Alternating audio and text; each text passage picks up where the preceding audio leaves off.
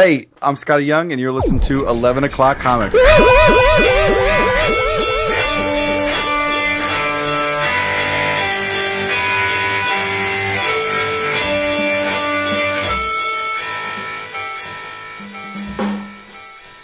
Another good one. All right, that's cool. I thought it was fine. Well, no, fine's a shitty word. I thought it was wonderful. No, I'm okay. I mean, I know that there's, there's all this ambiance outside. So I like it. Fine's I know. Fine's the word you say when you're trying to squelch something. No, fine.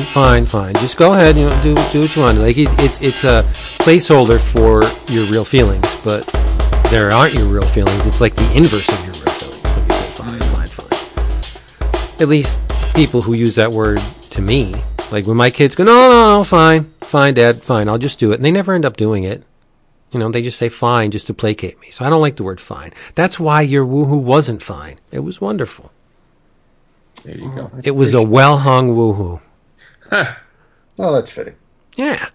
Special episode, y'all. Oh, yeah. Get a theme on, y'all. I like the theme episodes. Dad's a little salty at me because I'm going to cheat, but... Wait, what do you mean? I have a tie for one of them. Top 6. No, I have a tie. And you'll see why. So when you have a tie, you leave off the last one, so you still have your 5. I can't do it. I told you why, and I'll tell the people why when we get there. That's fine. Listen, it's a tie. It's a top, whatever you want. It's cool. I'm not. No, it's a tie. It's why. It's salty about breaking in the number rankings. It's why everybody, it's why on Facebook it's like, hey, what's the best thing you read this week? Well, these 3 things. Okay, that's cool, but whatever. It's like it's a surprise to him that I don't follow rules. No, it really isn't. It shouldn't be. More of a surprise if you did say, "Here's my 5." Right. I would have grasped my. Here's my 5.1 because I got a tie. Yeah, it's fine. Don't worry. That's a fine again. See, there he just did it. He's dropping the fine. Oh, I did. Yeah, wow. Well, then I guess you're right. Right. Mad salty about it. I'm a fine magnet. People just throw that word at me. Whatever. Hey, everybody, what is this? What are you supposed to say? You're cute. It is 11 O'Clock Comics, episode 611. And it's a theme episode, so get ready. And I'm Vince B. Oh, you are record-breaking Vince B. I am David A. Price. Woo! That is true. You are both who you say you are, and of course, I am normal. Aww. Oh, no. It is... Okay. You're not normal. You're not normal either. You're Jason Wood, you deck-cleaning savage. And we're all... Deck's stained. Is stained it? You stained it? Stained it, yeah. Nice. Cleaned How long did that take? It took the day. It took like, I got up at 9, was staining by like 10, was done by 5. Did you spray or brush? Both. Oh, interesting. I have a sprayer. I sprayed, but then I dry brushed behind it to try and even it out. My man. Yeah. There you go. But no. If you're going to do it yourself, got to do it right. That's right. It's true. You're not normal. You're Jason Wood, as we said. And here we go. This is you a seemed theme. upset that I said I was normal. Well, because it's a portent of things to come. Wow. Yeah. She's starting this off hot. Yeah. Where was I? Oh, yes. It's a themed episode, as chosen by our beautimous Patreons. We floated out a little, hey, hit us with a themed episode so we can do you right. And they did. And the what were the two top? It was What This Is, and then there was another one, right? The second in line. Guilty Pleasures. Guilty Pleasures, yes. Yes. But go ahead. Just to what? I was going to say, just to flesh that out a bit, it's our EOC New Gods, who are the patrons who are wonderful enough to belong to that tier. It's a $20 a month tier, for those of you that are wondering how you might join in on the fun. And among many other goodies, you get to pick a specialty episode if you're a part of that. Yep. You also get to be part of a little private Slack channel. Look at that. It's awesome. Join that tier. Yep. Mm-hmm. And they done picked it. The winner of the themed episode, as chosen by our new gods, was favorite comic strips. Top 5 Yes. favorite comic strips. Well, no, they just wanted us to talk about comic strips. But we tweaked it a little bit. Jason tweaked it, or David tweaked it. Someone tweaked it. And the result is we have chosen our top 5 favorite comic strips. And that's what you're going to hear. You're going to hear at least 5. Oh, yeah. Maybe even 12. You know? No, I'm not going that far.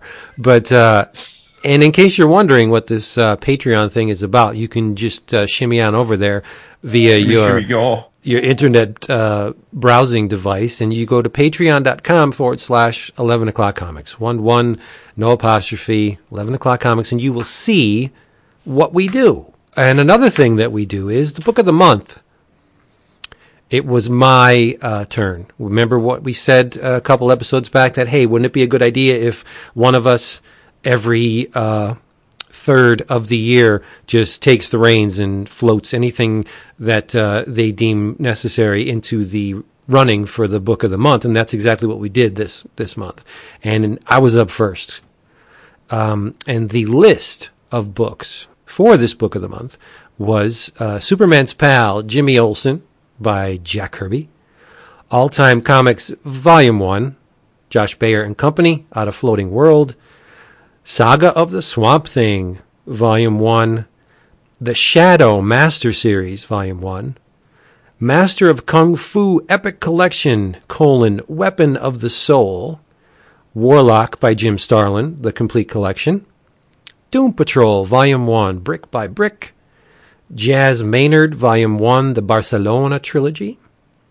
Fantastic Four Epic Collection, the new Fantastic Four. Rick Veitch's Brat Pack. And the House of Penance Library Edition. And the winner, with a, I don't know how to do percentages, but it got a lot of votes. The winner was Saga of the Swamp Thing, Volume 1. So that's what you're going to be hearing on this month's Book of the Month. The runner-up, the next in line, was Doom Patrol Volume 1. And then the third was Superman's Pal, Jimmy Olsen by Jack Kirby. That was your top 3. But we're going with the winner because it got the most votes. And it's Saga of the Swamp Thing, Volume 1. Alan Moore, Steve Bissett, John Totalbin. And it is glorious. And we're going to get into it. So there we thank our patrons for voting on this, and we hope you enjoy the result in a couple of weeks. How about that? Yeah. Yes, sir. So what do we got drinking? Well, I'll go first because it's nothing unpredictable. I am drinking seltzer. In this case, I have a mandarin orange and pink grapefruit ready to follow that as soon as I polish off the orange. Yep. One of the things I love most about you is your steadfastness. If you say you're going to do it, Jack Kirby himself could come down from above and tell you, stop it, and you would not do it. You heard? You are nothing if not determined. Oh. Yeah. So, what I'm drinking is, I'm finishing off this Molson Triple X. Oh, yeah. Yeah, it's XX extra crappy. But I'm finishing it off nonetheless. So, that's what I'm drinking. It serves the purpose, I guess. Mm-hmm. Dap, enlighten. Nothing fancy. Still the bread and butter Cabernet Sauvignon. That is the best. That's good. It's real good. Who buy this time? Oh, the bread and butter is the name of the brewery? Is who Vince and bottles it in Napa, California. Yeah. Because when you say bread and butter, that means, your essentials, and you do love the Cabernet. So I thought you were being, Yeah. I'm not that witty. Sure you are. All right. If we have no thank yous. Actually, I have a thank you from my aunt. Oh. she and her spouse came to visit yesterday, and she hands me a little bag that had 2 comics from Free Comic Book Day, but she also gave me a autographed by Michael Allred trading card from Marvel Now of Ant-Man from when he was in the Fantastic Four. That's from Upper Deck, and she gave me a pack of cards that I have not seen in many, many years. And she hands me this pack of cards, and she says, "I'm giving you this because I want to be on the podcast." And it is DC's Cosmic Cards Inaugural Edition from Impel before they were Skybox from 1991. Nice. I love this set because you had the Golden Age, the Silver Age, the Modern Age, whichever versions of the heroes would be, and when you put them in the nine card sheet in your binder, it looked fantastic seeing the 3 sprawled across each row. It was a great set. So that's not the one with the holograms, is it? This has bonus holograms randomly inserted. Nice. Yeah, I did not open it yet. I hope you get a hologram. I do too. If you don't, I have them, so I can just give them to you. Oh, you're a sweetheart. Chances are, though, she will. I will see her at New York Comic Con again this year. Woohoo! I'm sure I'll see her before then, but yeah. Nice. All right, it's time. Well, it is, but Vince, maybe you maybe misled them a little bit by saying it was solely going to be a top 5 episode, because it's just really supposed to be a discussion about comic strips, including a top 5. Oh, so there's time to wander a little bit. There's a little time to meander, which will be good because DAP otherwise would be salty if you mentioned anything more than 5 strips, even in name. So this might give you a chance to name other strips, but don't give me any ideas. But I mean, first let's talk a bit about our history with strips, like our personal history. You know what? Because I have a feeling that our younger listeners are probably like, "Oh yeah, I heard about these things, these newspaper strips." But for me, it was definitely. I never really made the direct correlation or drew a direct line to my enjoying comic strips in the newspaper to becoming a comic book fan, but it certainly probably played a role in a lot of our transition because it was serialized sequential stories, right, with words and pictures.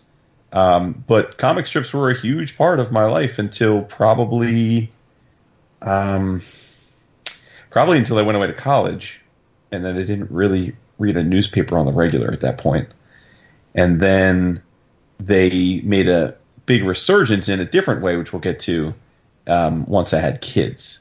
But I definitely think it's a seminal part of my evolution as a consumer of this kinds of fiction. How about you guys?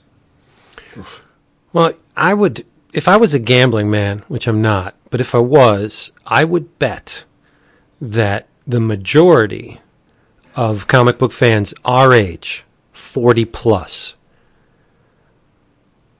had encountered the medium not through comic books initially, but comic strips. I would bet that the first exposure anyone of our generation had to sequential art was, in fact, in the newspaper, a comic strip. Yeah, I think you're right. Yep. They were omnipresent when I was a kid. I mean, that the comic section was thick as a brick, to quote Jethro Tull. But and they were so diverse. You had your Prince Valiant, which was gorgeous to look at, but dry as AF. And then, and you had the Blondie and the Peanuts, and there was a beautiful cross section, Dick Tracy, a beautiful cross section of styles and genres. And now, what is there, like 4 comic strips still running? No, a lot are still running. It's just that they're being syndicated in different ways, mainly on the internet. Yeah, I mean, our Sunday comic section is pitiful. In fact, I haven't looked at it in years. I haven't gotten a print newspaper delivered to my home in 15 years. Wow. Well, we still get the Sunday paper Okay. because of the coupons. Sure. But I forgot where I was going with this. But like I said, the Sunday section has dwindled to nothing. But in fact, I stopped reading the Sunday strip when Calvin and Hobbes ended. I was done. I'm like, well, there's really no reason for me to keep going to the Sunday, the comic section, because this wonderful strip, the only reason why I was coming to the section in the first place is now gone. So why bother? You know, I mean, that was 24 years ago. So. Yeah, and you're making it to be like recently you gave it up, but that was our a long time ago. Yeah, wait till you hear my top 5.1 list. There's nothing contemporary, and contemporary meaning within the last 30 years. That ended within the last 30 years. In fact, this may be blasphemy. Calvin Hobbes isn't on your list? No. Oh, Christ. Nope. Okay. Okay. All right. I have to compose myself. No, that doesn't mean I don't love it. Of course I love it. It's wonderful. But I love the ones that made my list more. Sure. That's fine. Yeah. And it probably has to do with how, like, that probably does come down a little bit to our slight difference in age. Yep. Right? Yep. Yeah, I mean, so, like you said, people listening to this that are our age cohorts know what we're talking about. But for those that don't, I mean, this is, although many comic strips still exist, and they do exist on the internet, the peak of their popularity was very much when we were young into our early adulthood, and before that too. But I mean, sort of the very, very peak, commercially at least, was in the late 70s through the very early 90s. And really the internet had a lot to do with the waning popularity because of these things were directly tied into newspapers. The way it works is they were syndicated. So a creator would make a comic strip and would go to get it published somewhere. Sometimes it would appear in just one newspaper at first. And then if it was popular, it would get sold to be printed in other newspapers. And then the most popular ones, the ones that you're all very familiar with and we're probably going to have on our list, ended up being syndicated pretty much to at least one newspaper in every major city across the country, if not the world. And as Vince mentioned, usually there were 3-4 panel single vertical line strips of a lot of the series in the regular daily papers. And then on Sunday, you'd get a giant multi-page full color usually of these strips, and including some that were only weekly. So you'd get some strips as well that you didn't see the rest of the week. And I just vividly remember being a kid and coming down for weekend breakfast, and you had your Saturday cartoons, and then you had the Sunday comic strips. I would just remember eating breakfast, just asking my parents if I could get the comics from the newspaper because they were reading the rest of it, and spending the entire breakfast just poring over each one, and it was awesome, very nostalgic. Yep. Some of I never read strips.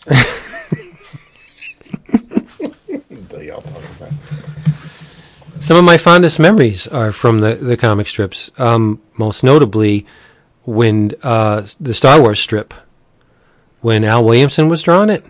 Sure. Good God.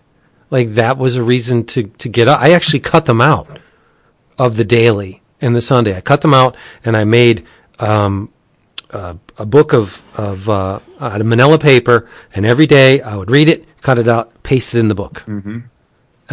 And I stumbled upon it many, many, many years later, and the glue that I used had eaten through and turned brown all the strips. But, I mean, I still have it. It's around here somewhere.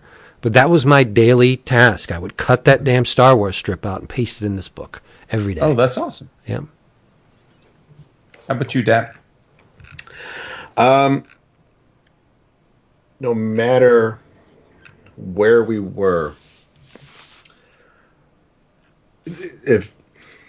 when we lived in New York, my father would come home with the Daily News every day, and I would read those 2-3 pages. If it was a comic strip, if it was a drawing, I read it. I had my favorites. I had the ones that I really enjoyed, but I still read even Doonesbury. I looked for whether it was political cartoons or even the cartoons, the panel gags in the sports section. I read anything that was a drawing in the newspaper. And then every summer, my brother and I would go to Massachusetts to be with my grandparents. So I'd go with my grandfather to the newsstand and come home with him, and I would read. And it was different than the Daily News, which was a tabloid-style paper, and they have the traditional homegrown newspapers, the local joints. So the comics are usually in a different section of the paper. So that's the part I would snag, which was always opposite the TV guide, which is what my grandmother wanted, and I would just read this one long page of strips as the strips would get smaller and smaller. But it didn't matter. It was almost a game for me to go to different places, go to different wherever we were, and see what comic strips would be in that newspaper compared to what I would get back home. Because this was before the internet, so I couldn't read Foxtrot in the Daily News. Yes. So that's another thing, right? That, like, again, forget generationally, we didn't have the internet, so I remember, to your point, every now and then, I guess when you're on vacation or whatever, you'd see another newspaper and you'd see a comic strip and you'd be like, "The fuck is this? What is this?" Like, you didn't even know. The thing is, you didn't even know they existed. It wasn't like your friends were like, "Oh man, like, you down with that comic strip?" Because you're like, they all live near you, so they got the same papers there. Yeah. So there were strips that were syndicated for decades. In fact, there's a few on I came across doing some research for the episode. I'm pretty sure I never had access to these strips, and they're some of the longest running strips of all time. That was just the way it was, man. Like, I guess a newspaper only had so much room for comic strips, and they just a lot of them just didn't make it to your particular paper. It was a Rye, New York used to be the home of the Museum of Cartoon Art, and I got to go there a couple times before they moved, and they had a cartoonist profiles magazine with a capital PRO, and they would have interviews with comic strip creators that weren't in my regular paper, so I'd get to read some strips there. But it opened my eyes to who the people were. Like, I knew who the credits were in a comic book, and depending on certain magazines, or when I was older and picked up fanzines, and I got to see who some writers and artists were, or photos from conventions and stuff. But the comic strips were still the people who created the strips were more of a mystery or an enigma. I mean, obviously, yes, everybody's heard of Peanuts, and they were the cartoon, or they were the seasonal specials that they would air. Dennis the Menace, of course, was a TV show for a while, and I knew things where comic strips were the source material for. But comic strips were just, and it would pain me if I missed a day, because a lot of the strips that I really enjoyed had ongoing stories for the week or for whatever. But a lot of the strips would run the 6 days, Monday through Saturday, and every day, it would be a self-contained strip, but they would all have some theme, and then it'd be something different on Monday. But I enjoyed the strips, even the one-panel joints like Family Circus. But you'd have the one-off punchline strips and something different the next day, or you'd have strips like The Amazing Spider-Man, which were just ongoing stories, and even including the Sunday. Same thing with Dick Tracy. So yeah, it didn't matter if I would not go to bed that night until I got the Daily News from my father whenever he got home. So I read it every day. Not a day went by, and then when I no longer got the newspaper, then I signed up with GoComics.com, so this way I could at least read them online, stay up to date on what's going on. Because while I'm not getting a newspaper, my father still is down south, so this way we can still kind of, chat about whatever the latest strip is. But yeah, it was such a part of it was part of my life even before comic books. But yeah, and the strips that I had to read every day that were there before I started reading the strips. Those are the ones I always think about when I think of newspaper comic strips. But the ones on my list are either started right around when started after I started reading strips, or were a lot newer when I was well after my teenage years. But yeah, they were just, it didn't matter. It didn't matter what it was, whether it was Hagar, whether it was Blondie, whether it was it was just, it was going to be read. And even whether I got the joke or not, I just wanted to see the different art styles and check out the different lettering styles. I absorbed it all. One of the things you mentioned about the identities of the craftspeople behind the panels, I think for comic strips, it's particularly difficult to get a handle on the creative teams, because in many aspects, a lot of them were ghosted by guys you never knew until much later, when they started doing the history of certain strips. And it's like, oh yeah, for many years, Frank Frazetta drew the strip instead of, Al Cap. And it's like, I did not know that, John Byrne and Funky Winkerbean. Right. There was guys, there was manipulations behind the scenes that we weren't privy to, but it looked the same to us, to our young eyes. But there was shifting and a lot of moving around of deck chairs, and it was kind of cool. Now it's neat to learn that, but back then it didn't really matter to us. Yeah. It was more of when you read a monthly comic book, and if someone else if Spider-Man has a different artist that month, it's going to look different, and you can kind of tell someone's style, and that's great. But a comic strip has to look the same. So yeah, if whether Jim Davis had signed that Garfield strip, he may not have had anything to do with it, and that's probably the closest thing I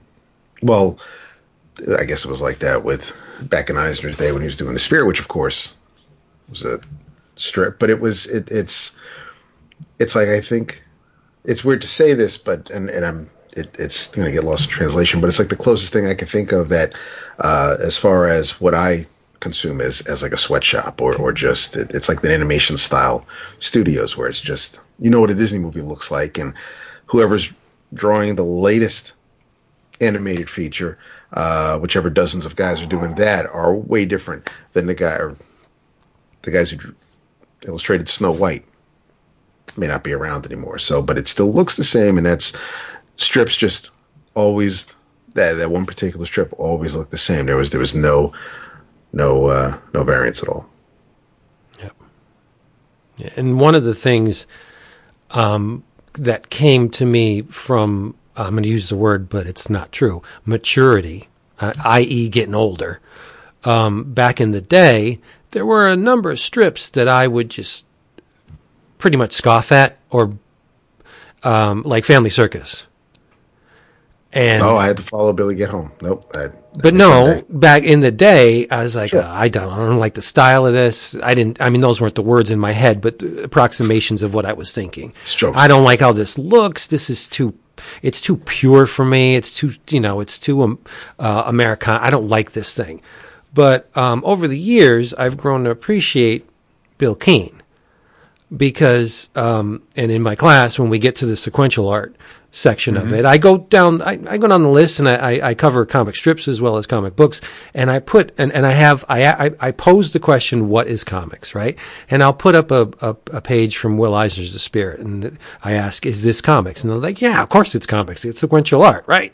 And then, and then down and down and down, and I get to Bill Keane, and I put the panel up with It's more often than not Bobby running through the backyard.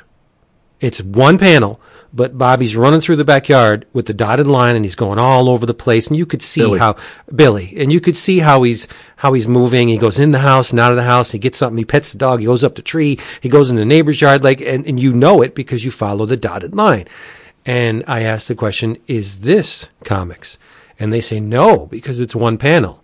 And I vehemently disagree with them because even though it is one panel, it's still art in sequence. That magic dotted line. Bill Keane was a magical son of a bitch because it's the only thing that elevates it out of a static one image, one panel strip. And I don't even like to call a one panel strip a strip. It's a one panel image, but it's comics because there is so much time that passes within that one image that you can trace the motion of the kid through the thing. And if it is sequential art, the art doesn't change, it's static, but that magic dotted line is everything. And I give Bill Keane a ton of credit because I'm sure there were more people like me that poo-pooed Family Circus as being, for whatever reason, not in the big leagues with the other giant names of comic strip art. But I think Bill Keane, he needs his due. He's a sly bastard. And yeah, it's still a little too pure for me, but I appreciate it much more than I did when I was younger. The same with Foster's Prince Valiant. I hated Prince Valiant as a kid. I thought it was boring as fuck, and I didn't even understand the majority of it, but there was no denying that it was a beautifully illustrated strip. I mean, absolutely gorgeous. Now, I acknowledge it as being as gorgeous as I thought it was when I was a kid, but I still think it's boring as AF. Yeah, I'm right there with you. I used to read it, A, because it was there, so why not? And B, it was always noticeably beautiful relative to some of the more simplistic art styles that were on the page with it. Yep. But I'm with you. I never found it engaging. No, it's too Shakespearean for me. I can't have that. Can't have that. No, it's makes me go to sleepies. Mm-hmm. Yeah, but how cool was it when you opened up your daily paper, your Sunday paper, and you saw the Amazing Spider-Man with the comic strips? Yep. That was a monumental day. I don't even remember. What was it, around 70, 75, 76 that the Amazing Spider-Man strip started? Stan Lee, Larry Lieber? I think it started 1977. Yeah. Yeah, my tuchus. I thought Spider-Man. This is one of my characters, and it's on the funny page. Like what? And my dreams were crushed because we never got the Howard the Duck strip. Our paper didn't carry it, but we did get the Spider-Man strip, and that was okay by me. I was like, "Whoa, this is great." Mm-hmm. They're speaking my language now. You're speaking your lingua. Yeah. So, one thing I think is cool about this is there aren't too many art forms that are decidedly American. Mm-hmm. But newspaper strips definitely are. Now, comic strip, like if we want to broaden the definition, it's not really fair to say it was an American thing. Nope. Because serialized illustrated stories have been around for almost time immemorial. So really since the advent of the printing press, they've existed in some form. So, but the U.S. is definitely the first country to popularize newspaper strips and syndicating them. And it seems that a lot of places lazily give credit to Richard Occult for being the first in 1894, and I was surprised by how many places not only you cite him as the progenitor incorrectly, but also misname his strip. Like most places will tell you, oh, The Yellow Kid by Richard Occult in 1894 was the first U.S. comic strip, and that's wrong on two fronts. Because number one, his strip was called Hogan's Alley, The Yellow Kid is the most popular character in Hogan's Alley. Yes. It'd be like calling Peanuts Snoopy. Yeah, exactly. So that's weird. And it's certainly true that was like the first massive commercial success of this kind of thing. But Rudolf Topher, who was actually European, but his comic strip called The Adventures of Mr. Obadiah Oldbuck first started appearing in U.S. newspapers back in 1842. He created it back in 1937, but it was only in European newspapers, and it made its way to New York and then beyond in 1842. And I actually went back and read some because it's public domain now. You can find it online, and it's of its time. It's about a goofy gentleman of the time, kind of going through his life, courting ladies and trying to do his daily business. It's not exactly a joke a minute, but props to him either way. I do know of one that precedes it. Really? Mm-hmm. But it wasn't. Well, I guess it invalidates it because it wasn't printed in quote newspapers. But Hokusai did manga in 1810. Well, I was just talking about U.S. Yeah, but I'm just saying, I mean, if we want to go back to the beginnings of this stuff, sure, yeah. I would guess that Hokusai. Well, I mean, if you want to go back to the beginnings, I'm guessing the Lascaux cave paintings are the first comics, right? But I think if you're going straight to the newspapers, then Hokusai, it doesn't count. Some of the academic journals accredit Germany and England with what would probably, I think, more appropriately be called the grandfathers of the political satire panels that we have today. But there were strips, sometimes multi-panel strips, even back into the 1500s, that almost always related to some kind of political or church criticism and protest. So, like I said, it's hard to say that this is that serialized single line cartoons are an American creation, but the newspaper strip is very much something that we can hang our hats on. Yep. So, all right, should we do our lists? Let's do it. Okay, top 5 or so comic strips. He has to giggle. But I just want to say one thing before we go into this. Yeah. Comic strips, by and large, even though they're dwindling in the newspapers, there are outlets for them that you can relive the best of the best. And one of my favorite outlets is edited by Rick Norwood, and it's Comics Review. It's still being published today. It's a hefty tome. It comes in at about 128 pages. And I don't know the frequency. I think it's quarterly at this point, and it's $20 an issue. But you can get reprints of Russ Manning's Tarzan in there, Flash Gordon, Mandrake, Steve Canyon, Alley Oop, Crazy Cat, The Phantom. I mean, I remember of course you do, when our first trip to Heroes, and we pulled into that little... Your first trip to Heroes. Well, our Heroes, but yeah. Our, meaning all three of us. Got it. And we went to that little Fayetteville... the flea market stop. The flea market, yeah. I got about 40 issues of Comics Review for $1 a piece. Yes. And I read them all the time. It's an amazing magazine. And there are others. More often than not, reprints of vintage comic strips are pricey as hell. And I don't know. They're archival. Yeah. Yeah, but I mean, yes, the production value it does a ton of... unless it's Hermes Press, which are Garbo. They are archival. IDW does wonderful collections of archival comic strips, but they're very expensive. Like, it'll cost you $50-$60 a volume, and in many cases, if it's published by Taschen, it'll cost you $200.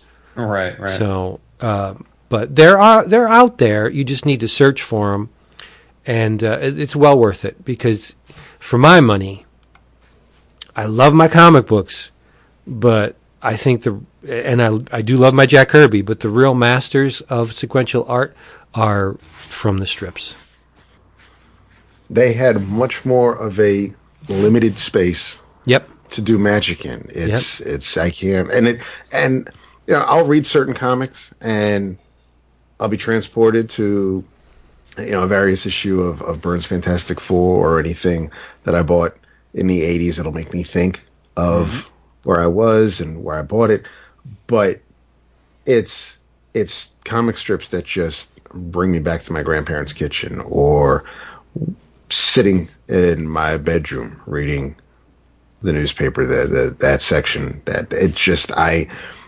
it's such a major part of my childhood, and right. The fact that the art form still continues, and I may not keep up with everything there are. If I do have a newspaper in my hand, or if I am thumbing through a website and comic strips are there, I will look for the ones that I read way back when. But it was such fantastic, such great memories of the strips. Yeah. It was and is the only reason why I would ever open a newspaper. Because I have no time for local news. I don't care who's schmoozing who or what happened down the street. And it's where I got some of it. It was a sign of things to come with, like things like the Daily Show for me, because that's where I got a lot of my, especially from Bloom County. It's where I got a lot of my what was going on in current events was in some ways from comic strips. Yeah. Well, see, I don't have many rules, but if you look at my list, once the dust settles, there's no political strips on mine. I love Doonesbury for the art style, but I have to admit, back in the day, I didn't understand any of it. Yeah, I didn't. I mean, all of Trudeau's subtleties were just lost on me because I didn't know who he was poking fun at. More often than not, it was Nixon when I first started reading it. Yeah, back then, yeah. Yeah, but I mean, I didn't understand what he was talking about. I wanted to see, the guy smoking dope or, I didn't know it then, but a takeoff on Hunter S. Thompson. Like, I didn't know what these were. But I liked the drawing style. I thought it was cool. But as far as the plot, had no idea. Yep.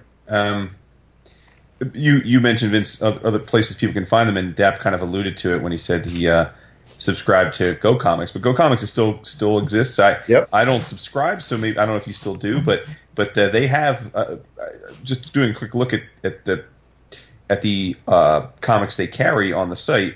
I'm guessing the vast majority, if not all, of the comics we're going to name in our top 5 are available on Go Comics. So nice. So I don't know. Vince is a tougher one to figure out.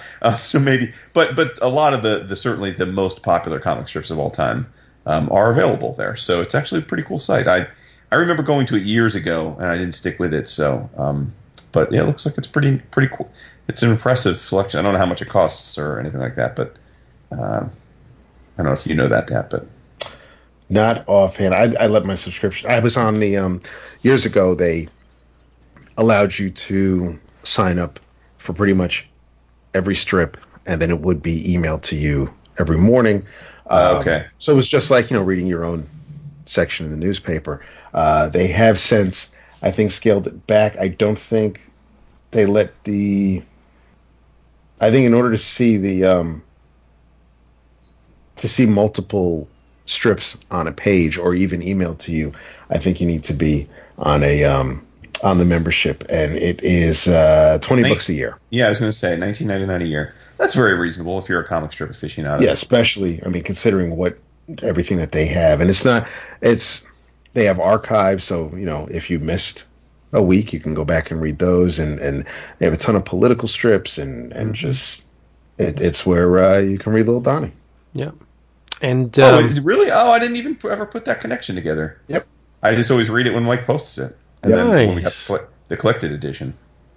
And I have a ton of newspaper comic history books.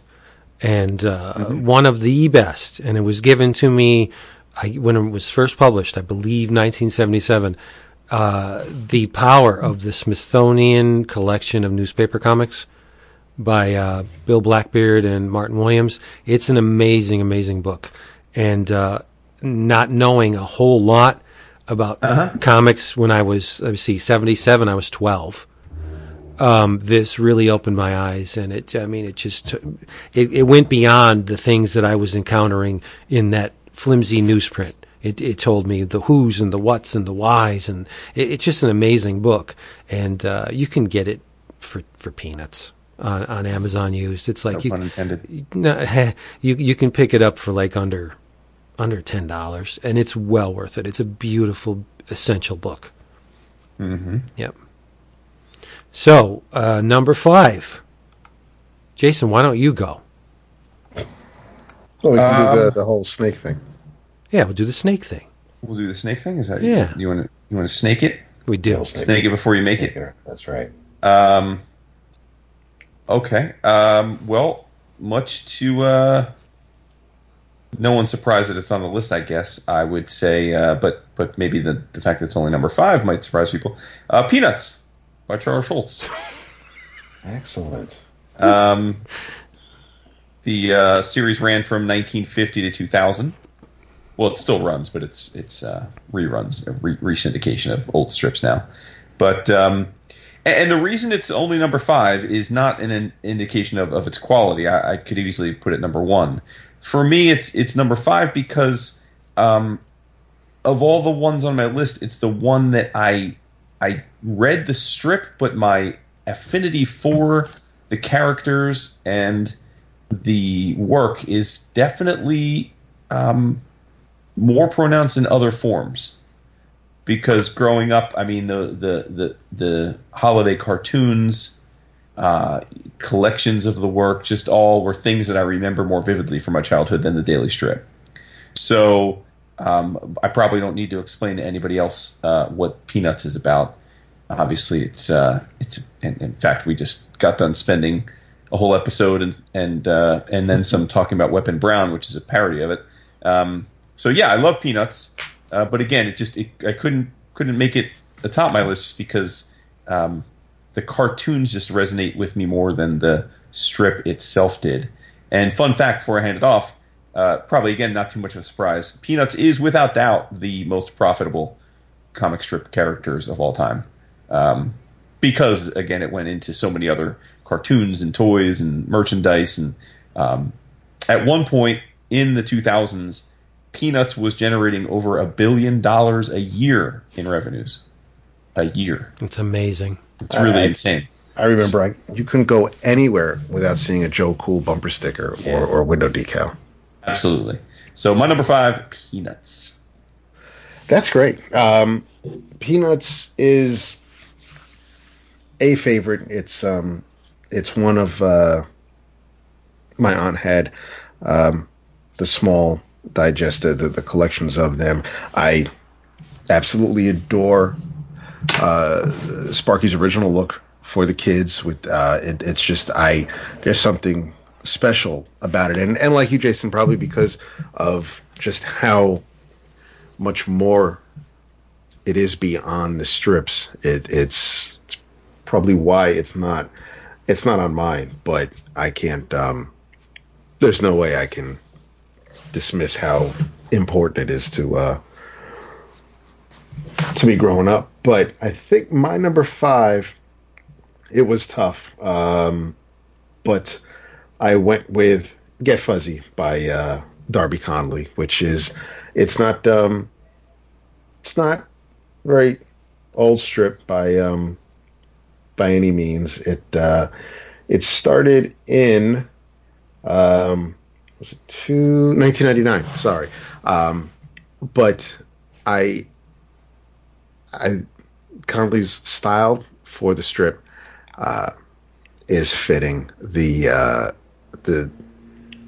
It's one where I would hear me or my friends in the characters. It was just more, even though it was a dog and a cat and they're human, it just definitely spoke to me in a way that the other strips, because they were so much older and had been around since before I was, that it just was funny in a, hey, your grandfather made a joke kind of way, whereas Get Fuzzy was a lot more contemporary, and it very dry, and I chuckled quite a bit whenever I read one of those strips. This is a perfect example of what we were saying about the breadth of this art form. I've never heard of this before. Wow. Same. I have no frame of reference. That's insane. I wonder if you saw any images from it, if you may have just been aware of it. I mean, if you see Satchel or Bucky Cat, who Satchel is a Shar-Pei mix, Bucky is Siamese, Rob is, like I said, they're human. Who's an advertising exec. But if you see like them or a panel of it without context, I wonder if maybe you've probably seen the calendars, the 365 walking around at the end of the year. But yeah, as far as the strip, it's weird. I don't know. I actually don't know if I've even seen it in a New York newspaper that you mentioned. I've seen it. I became aware of it online, but I don't know if I pick up in. I haven't read the Daily News in ages, but I don't think I've ever seen it in a New York newspaper. Yeah, there you go. Neat. Vince. My number 5 is Winsor McCay's Little Nemo in Slumberland. Nice. Because when I first encountered it, I was just shocked, because I had seen nothing that looked anything like what Winsor McCay did within his strip. It was very realistically drawn, but the wrapper was this surreal mindscape that we entered in Nemo's dreams. And the entirety of the strip is not reality. It's this unconscious mind that Nemo goes on these adventures within his dreams, and anything was possible. You had the bed growing gigantic spaghetti legs and whipping across, and it would walk like an AT-AT, and it was just an amazing visual feast for me. And like I said, I had seen nothing like it before, and I don't really think there's been anything like it since. Yes, we know a bunch of guys that do homages to it within, in that Kickstarter with that big gigantic Little Nemo book. It's a landmark strip. I mean, I think the ripples that permeated from Little Nemo and Slumberland are still coursing through sequential art. I mean, there's a lot of properties that are very much beholden to Little Nemo, whether it's in theme or in execution. It's just a monumental achievement.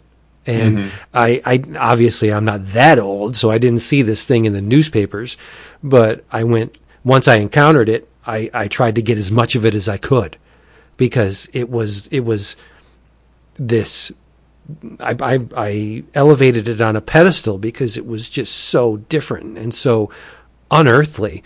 But and I have all the collections, and I've read it and reread it, but I have to admit, about a third of it really doesn't make any sense to me.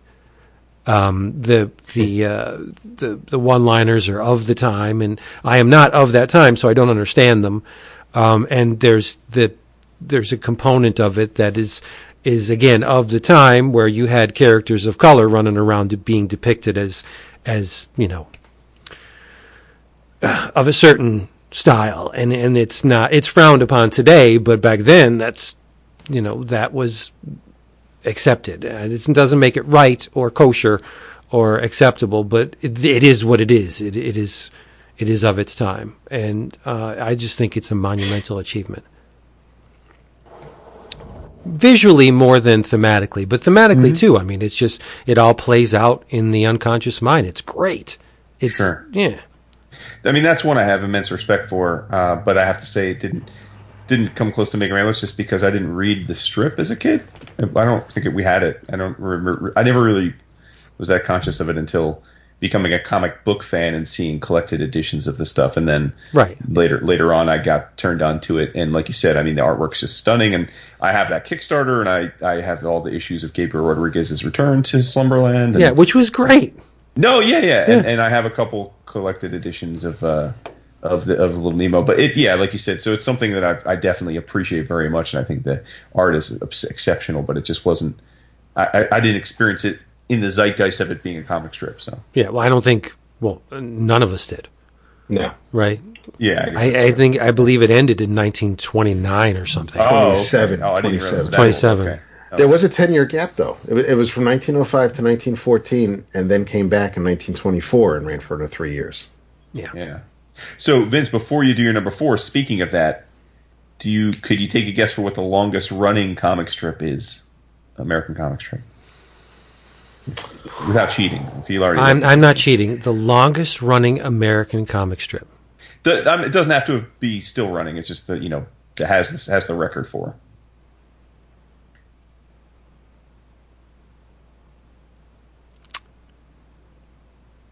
I think I know. Okay. It's not Peanuts. No. Peanuts is not in the top 10. No. And I think of it because it's one of the only ones that actually kind of ran in real time, where the characters actually aged with the reader.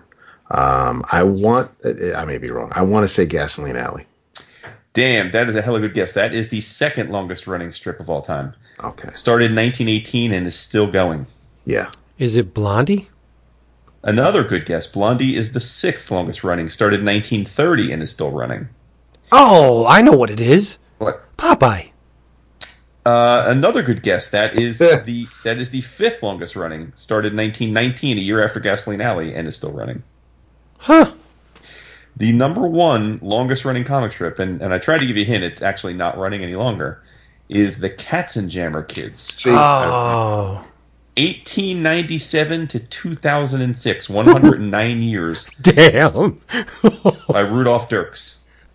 And here's a little cool. Remember, I alluded in the history section there was someone else that we were going to talk about. It is Rudolph Dirks' Katzenjammer Kids, and here's what's cool about that. It is credited as being the first known use of word balloons. Yeah. Which, again, as comic book nerds, where would we be without word balloons? So, right. Yep. Really quick, so that you guys you're pretty good. Not bad guesses. Number 10, Little Orphan Annie, 86 years. Alley Oop, 1932 to the present. Dick Tracy, 1931 to the present.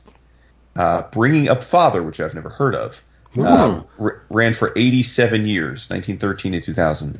As we mentioned, Blondie is number 6, 1930 to now. Also, as we mentioned, number 5 was Popeye, originally called Thimble Theater. Yes. But same strip from 1919 to now. Number 4, just a few months before Popeye, Barney, Google, and Snuffy Smith. Yep. Snap. Which is still running. I had never heard of that. Yeah. Number 3, also still running, Ripley's Believe It or Not.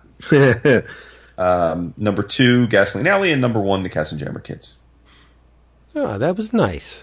There you go. A little bit edumacation. Edumacation. What's your number 4? Who are you talking to? You. Serpentine. All right. Well, my number 4 is a tie. Because here we go. Here we go. But I got to say, they are inseparable to me because I derive the same kind of enjoyment from each one. Both of them are centered around cultures that were totally alien to me back in the day. I'm of course talking about Alley Oop by V.T. Hamlin and Little Abner by Al Capp, of course. You had the Dog Patch in Little Abner. You had Moo in Alley Oop. Both cultures that, I was an outsider, I was an alien. I knew nothing about Southern living and or, prehistoric man. But the thing that really fascinated me with both of these strips are the way each of the creators drew women, especially Al Capp. And I didn't know at the time, but Frank Frazetta. The women of Dog Patch, especially Daisy May, yes, and Moonbeam McSwine, they made me feel things in my underwear that I didn't understand at the time. No, really. And the same thing with Alley Oop. Like, Ula was gorgeous, and the way that Hamlin drew her was amazing to me. And of course, when you have dinosaurs in the mix, I'm going to love it, right? But then he threw in a time machine, and it just went all over the place. And the schmooze in Little Abner, these two strips, I really can't separate them. I mean, even though they're two autonomous things, the both of them, to me, the feeling I get when I read each of them is the same. Puerile, maybe, but beautifully illustrated, and like I said, two cultures that from which I would learn things all the time. Like there was something that existed beyond the realm of Pennsylvania. And this southern tinged Alley Oop was just like Sadie Hawkins Day. What the hell is this? I didn't know what this was. And then it permeated into the culture. Like, we had a Sadie Hawkins dance at school, and I'm like, I know where that's from. That's from Alley Oop. And it's just not Alley Oop. Little Abner. It was amazing to me. Gorgeous, gorgeous strips. I love them both. So that's my 4. Sorry. What is it again? That's my 4 and 4.1. But I don't have any other ties as I'm going on here. Attaboy. Do you know the ties? No. Okay. My top 5. Which one is split in half? That's weird. My number 4 is one that I started reading on one of my summer vacations in Massachusetts because it wasn't a New York strip, and that is Foxtrot by Bill Ammond. It started in 1988. It's still going, but he only produces Sunday strips, and that's been going on since 2007. I think he's been at Heroes, and if he is there next year, I will say hi. It's a strip where the family just constantly cracks me up, and it's not a situation where the family consists of where the kids are smarter than the parents. It's you have the mother, the father. It's the Fox family. Andy is the wife, Andrea, Roger, and Peter, Paige, and Jason. Jason is the smart kid, can build a robot out of a toaster and some rubber bands. Naturally. Peter is the high school student who is more laid back, a little lazy. Paige is the 14-year-old who almost at that obsessed with boys type age, and Jason is constantly pranking her and getting on her nerves. But there was one theme week where Jason was imitating the Terminator from T2, or Arnold Schwarzenegger's Terminator from Terminator 2, and the way Ammond wrote it, where even with the accent, where he'd show up naked in the final strip and say, "Your clothes, give them to me," and I would read that it's GIB instead of give, and so you can hear Arnold and it was, of course, you read accents if you're reading any issue of Uncanny X-Men, but to see this in a comic strip and this little boy come up, and because Jason's so damn short, he's basically it's just from his head and maybe some of his shoulders in the last panel of the strip, and he's naked from the neck down, and it's a strip where it makes me laugh more often than not, and elicit actual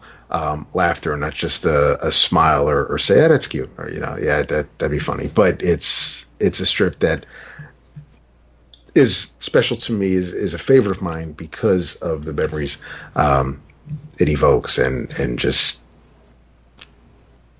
well drawn. And I like a family where everybody's kind of on equal footing. I mean, Roger does become the butt of some jokes from time to time. Andy, of course, being the wife, is smarter than he is, but nobody is set up to be the actual. There's no Homer Simpson or Peter Griffin in the strip. It's entertaining, and it's been a lot of fun over the years. You are 2 for 2, my friend. Oh, damn. Well, it's like I said, I lived in, we lived in Yonkers and everything like that, and I didn't read this in any daily, in any New York. I could only read it in the summers I was in Massachusetts. Yeah, no, I mean, this one, unlike Get Fuzzy, I certainly knew existed because it's on quite a few best of lists, and as we'll get to, some of our patrons chimed in, and it was on their list. But I've never, at least to my memory, I've never read a single strip of this. Same. So, I like it. He's bringing the variety. That's props. I try. Well, that's because from here on out, it's my holy trinity. So there's no swaying. Yeah, I think there's gonna be a lot of overlap once we get to our top 3. But yeah. I'm sure. Actually, we'll have some overlap. My number 4, and again, probably breaking with Vince was mentioning that he really isn't into political cartoons. But my number 4 is Bloom County by Mr. Berkeley Breathed. So this was kind of a tough one to categorize for a couple reasons. When I say it's one of my favorites, I'm really specifically speaking about its first incarnation. Berkeley ran this from 1980 to 89. Then he ended up basically doing the same kind of comic with spin-out characters, 2 other series called Outland and Opus that came after this, and I'm fans of those too. I almost kind of consider them just continuations of this, but oddly enough, he returned to doing Bloom County back in 2015 and continues to do it. I have not read a single panel from the return version, so I can't speak to that at all. I know he's been very political in that, very anti-Trump, that sort of thing. So there's been a lot of love-hate thrown his way, depending on which side you sit. But I have no frame of reference for that whatsoever. But the original, again, ran from 80 to 89, and that was, I was born in 74, so certainly in the beginning, there were things that happened that I probably went over my head. But where I love this more than, say, Doonesbury, which is probably the more critically acclaimed or quote-unquote important comic of its time, is that Doonesbury was, I thought 100% political, whereas a kid I just didn't get the jokes. I oftentimes just didn't get it. Whereas with Bloom County, I thought it was like a spoonful of sugar helps the medicine go down, because for those not familiar, it was Berkeley. It was basically set in a small town in Bloom County, middle America, if you will. I grew up in a small town. I mean, Northeast, but a small kind of suburban town, and it was set in a pretty crazy boarding home run by the Blooms, the great Milo Bloom, who was one of the main characters. His grandparents ran it, and it just always introduced different characters, and sometimes the series would focus on 1 or 2 of those characters for long periods of time predominantly, and you would almost forget about the others, or they would just be bit players, and then he would get the hankering to focus on those characters instead, and they would come to the forefront. So I always loved that the series was different. It didn't just give you the same 2 or 3 key characters every day, every week. And again, the most famous, no doubt, is Opus, who is a silly, good-hearted penguin. And he became so popular, in fact, that, as I mentioned, Berkeley finished up his first incarnation of this and then ended up making 2 other strips. Outland was Opus was in that, and then he created Opus as a standalone strip for some time, and Opus was a merchandising dynamo. There were Opus stuffed Opuses and Opus T-shirts, and he was a breakthrough character. But I love Bill the Cat, who was this basically was the anti-Garfield. He was this skinny, dirty, angry cat. Portnoy, Steve Dallas. There were just a ton of interesting characters, and so I just vividly remember it. And then as I got a little older, started getting into my late middle school, high school years when this was at its peak, I would often seek out explanations to the references if I didn't get them. I'd ask my parents, "Hey, what does he mean by this?" Or I would, go to the Encyclopedia Britannica because we had shelves and shelves of them and look it up. And it would have been great to have the internet back then; made it a lot easier. But this is definitely a comic that made me think. But he did it in a way that it wasn't at the expense of it being funny or me enjoying it for what it was. So yeah, big fan of Bloom County. I will touch on that soon. Alrighty. Respect. So right now, my number 3. Wait, no, Serpentine Dog. Oh, you go again. I'm sorry. My bad. Serpentine Dog. My bad, bro. Come on, bro. Oh, Shit. I'm excited. All right. He's excited.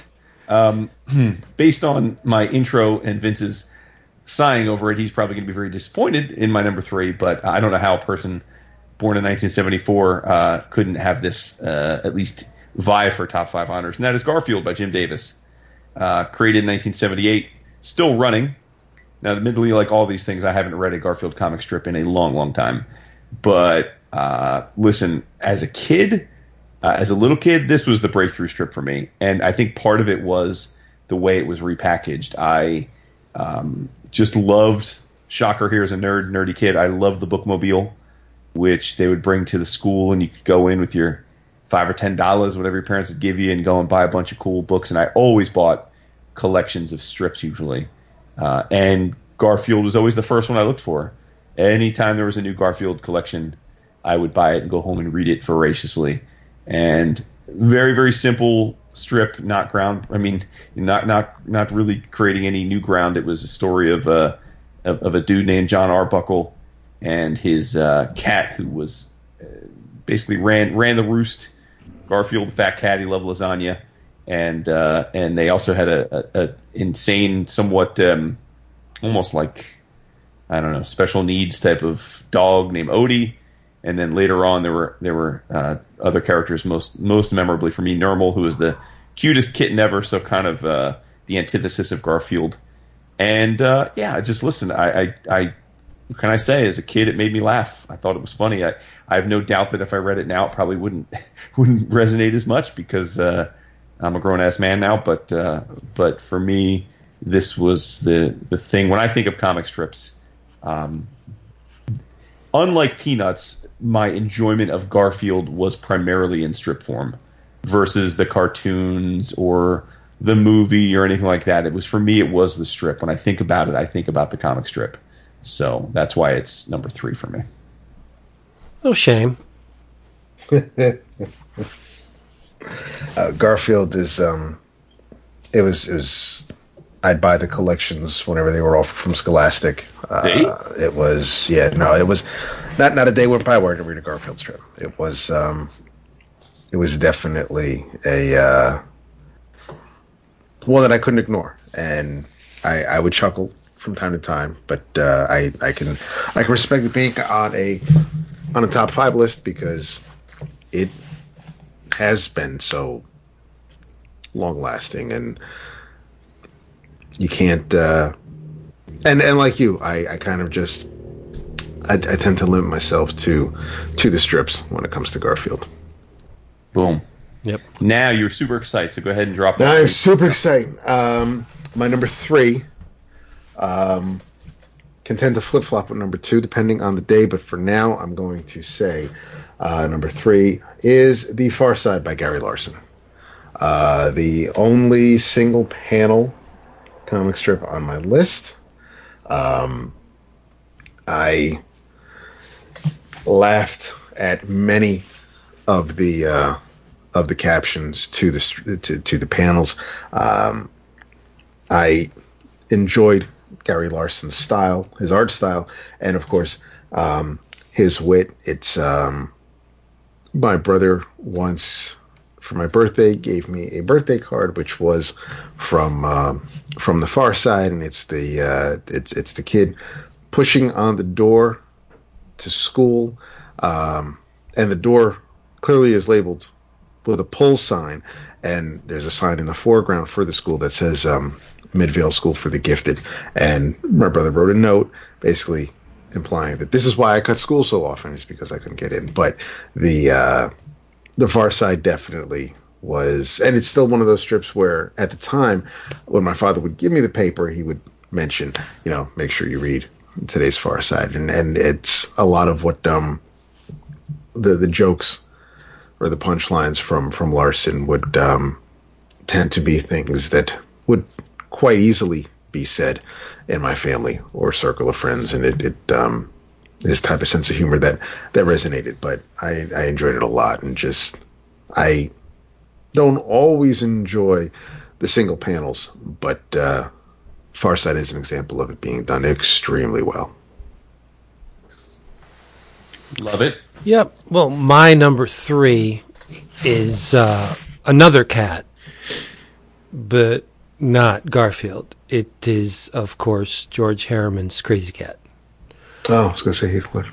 No, which I consider Crazy Cat the pinnacle of artistic achievement in the comic strips. Even though I have 2 strips that outrank it in my list, I think visually Crazy Cat is the top of the heap. I do not believe it gets any better than Crazy Cat, at least visually. Surreal, the environments are just jaw-dropping, and they look like they're on another planet. The language Harriman uses whenever Crazy addresses anything or speaks at all, he calls Ignatz his little angel, and the way the spelling and the phonetics and just it's just so strange, and it's in the end, it's all about love, right? Crazy loves Ignatz. Ignatz wants nothing to do with him. Officer Pup loves Crazy, and he protects the cat and from Ignatz the mouse, who's constantly throwing bricks at his head. This thing is unparalleled. It's a when you enter into Harriman's world, it's a total mindscape. It is unlike anything. It's bleak and desolate, but it's all about love, and it's just these characters trying to vie for each other's attention, and Ignatz just flipping bricks around all over the place. I love it. I can and I have the entire Fantagraphics repro issues or books, and I go back to them all the time because it's a singular entity. There's really nothing that envelops you as successfully, I think, as Crazy Cat. Nice. I've never read it. It's insane. Yeah. It's just so strange, so bizarre. Yeah. Yep. That's 3. And what's your number 2? Well, I struggled, but I had to go with E.C. Seeger's Popeye for my number 2. I love the character of Popeye. Mm-hmm. Everybody perceives him as an uneducated buffoon, yet he ends up solving things where other characters overlook them. And he just wants to get with his girl, Olive. And sometimes Olive's very fickle. Sometimes she throws Popeye a bone, other times she goes with Pluto. But again, it's the cartooning. Not only Seeger, but later on Bud Sagendorf. Oh my God, the drawing is just beautiful. And again, I like, as you can tell from my list, I like a lot of strips that the creators play with language. I mean, Popeye's frequently disgustipated, and he just makes up words and combines words. Like Goyle. Yeah, and the inflection in his voice and the phrasing and the way Seeger, spelled things or jammed words together. I like when they play with language, because the way you pronounce it is the way it sounds in your head. Right. There's no other way to say it, and it just gives you a little more insight into the way these characters are moving and speaking and acting and communicating. Popeye, again, I mean, I have statues and tons of Popeye memorabilia. It's just, I love the character. He's so honest, you know. And then he eats the spinach, and wasn't always that way, but he eats the spinach and becomes super, super powerful and can do anything and cleans up. You're going to see this with my number one choice, but I enjoy the Popeye cartoons, but not more than the strips. Sure. Yeah. What did you think of the movie? I love the movie. I love the movie's great. Oh, I think so too. I think it's one of the best adaptations. I really do think that movie's gotten lost in the ether. And Hell yeah. Yeah. Robin Williams was just a master. Yes. I thought that was. Yes. And Shelley was Duvall was Olive Oyl. fantastic. Yeah. Yeah. I mean, it was as a kid who, and I think I'm again maybe a little bit with our age difference. For me, I thought of Popeye more as a cartoon. I mean, I was definitely aware of it being a strip, so I'm not saying it, but that movie just, I remember as a kid just thinking the movie was it was magical to see cartoon characters come to life like that, because that movie predated most of everything that we take for granted now in terms of seeing our fictional comic characters come to life. It just, that kind of thing didn't happen. Right. So to see them do it, yeah. Yeah, that was a big budget movie back then for its time. A total flop too. Yeah, an absolute commercial, a huge commercial failure. Yeah. Makes no sense to me, because it's in my eyes it's pretty flawless. I remember it as being. I haven't seen it in 15, 20 years at least, but I remember loving it. Yep. I constantly think about the music from it. Mm-hmm. Yep. And it's just the way Robin Williams mumbled, like that was and Popeye constantly mumbled in the strip, and again with the language, just busted words together and broke things apart and moved them around, and it's so there's a grotesque quality to the movie that I think the strip has too. And I don't know if I ever showed you, because I probably didn't, because I didn't want to hear your bawdy retorts, but Beth and I went as Popeye and Olive Oyl to a costume party a few years ago. Oh, my body retort. Yes, I would probably. Yeah. Yep. And it was she went as sexy Olive Oyl. Of course. Can I see pictures? I have some. I'll show them to you. All right. Only if you're on your best behavior, though. Not gonna happen. Yeah. All right, Dap. What's your number two? My number two is a strip that is no longer being produced. It is probably a favorite. It's probably the number one for many people our age, and that would be Calvin and Hobbes by Bill Watterson.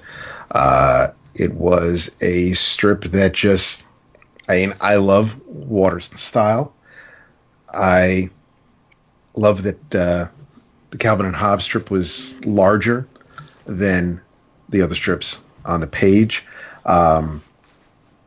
The whole idea of Calvin and the adventures he'd go on with this stuffed tiger, who of course was real to him. It wasn't in the vein of Christopher Robin and Winnie the Pooh, whereas you never thought, and you'd look at this kid talking to a stuffed tiger and wonder if everything's all right, but it wasn't the type of strip that you would always laugh, but Calvin's attitude and his humor, whether he's ribbing on his father or being a pain in the ass to mom, it just he behaved like a kid. I read it and it sounded like a kid.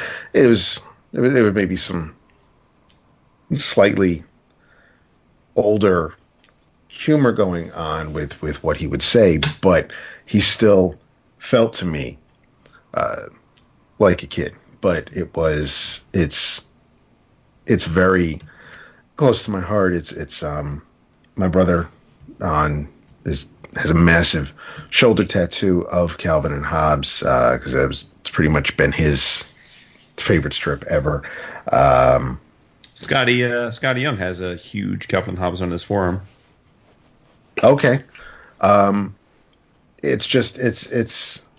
can't. There's one strip. There are a few comic strips that there's one particular whether I think of Wizard of Id or any random comic strip, there's generally a one daily strip I can think of that makes me that I recall when I think of a certain strip. And there's one for Calvin and Hobbes that it always makes me laugh, and it is by far one of the most precious things I was able to have that was made available to me in my lifetime, where I was there when it started and when it ended. I didn't have to, I wasn't lost or wondering where the joke was, because, like Doonesbury or For Better or For Worse, things that started before I started reading comic strips, where here I was in from the beginning and I read every single one and I loved every single moment of each of them. Respect. All right, time for my number 2. My number 2 is DAP's number 3, The Far Side by Gary Larson. Nice.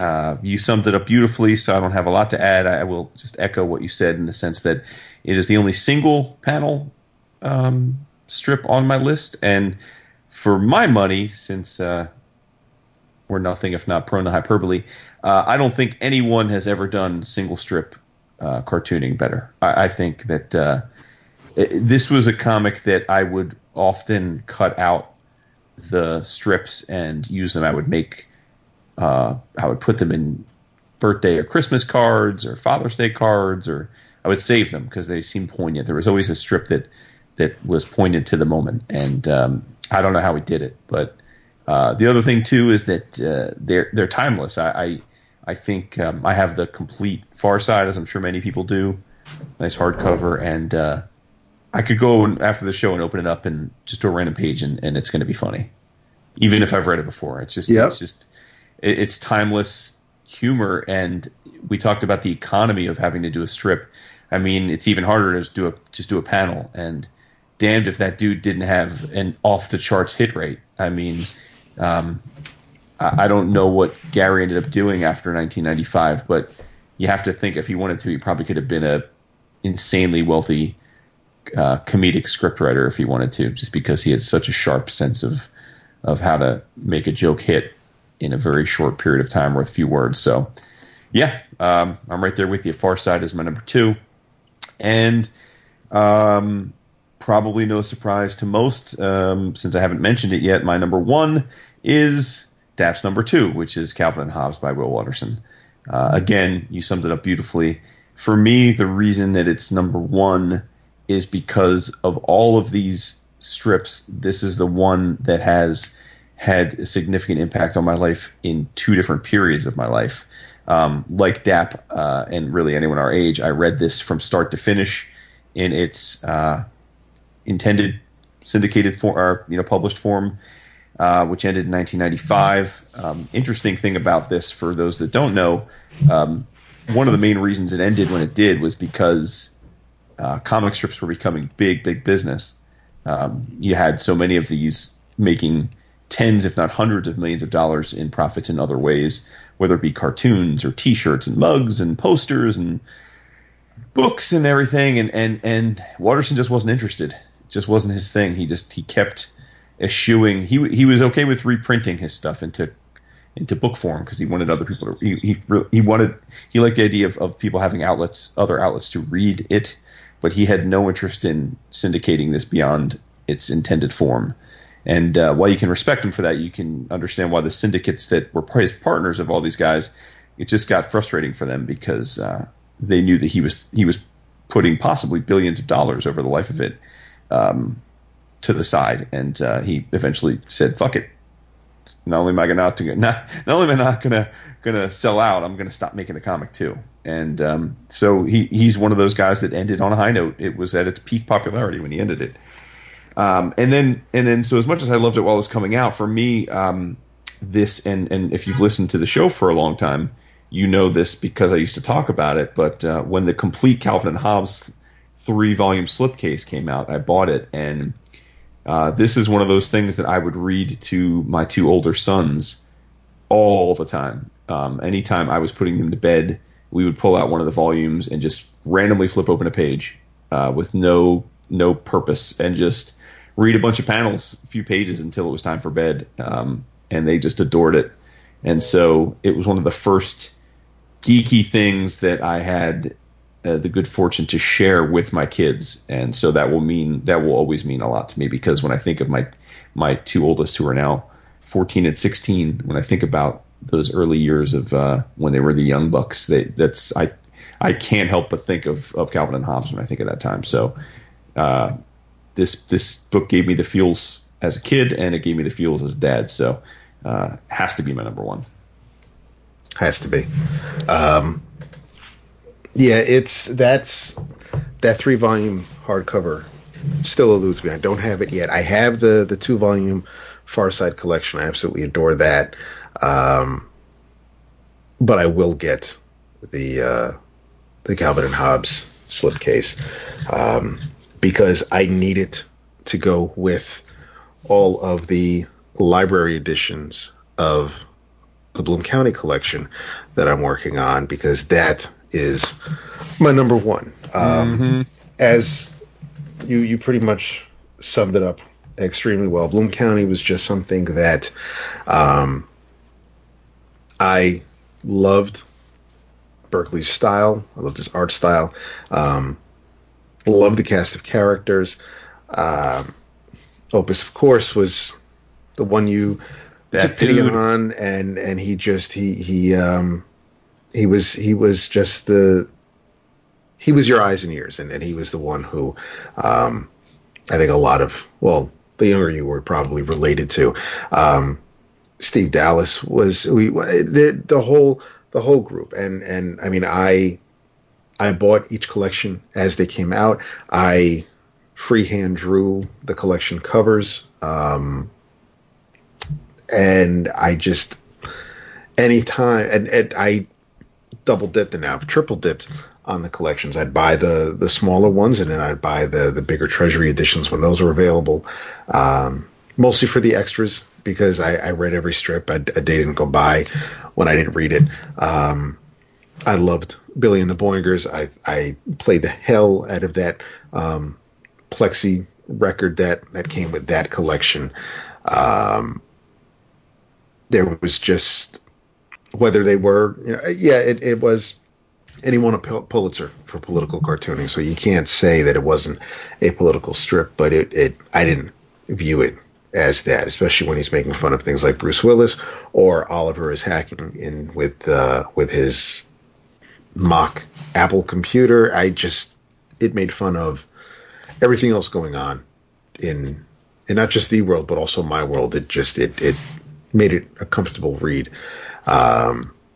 Outland was the Sunday only strip, which pretty much just kind of kept with the Opus and Bill, and of course the Rodent, who was the knockoff of Mickey Mouse and Milquetoast. And Opus, the strip, had its moments as well. I haven't read too many of the Facebook or Go Comics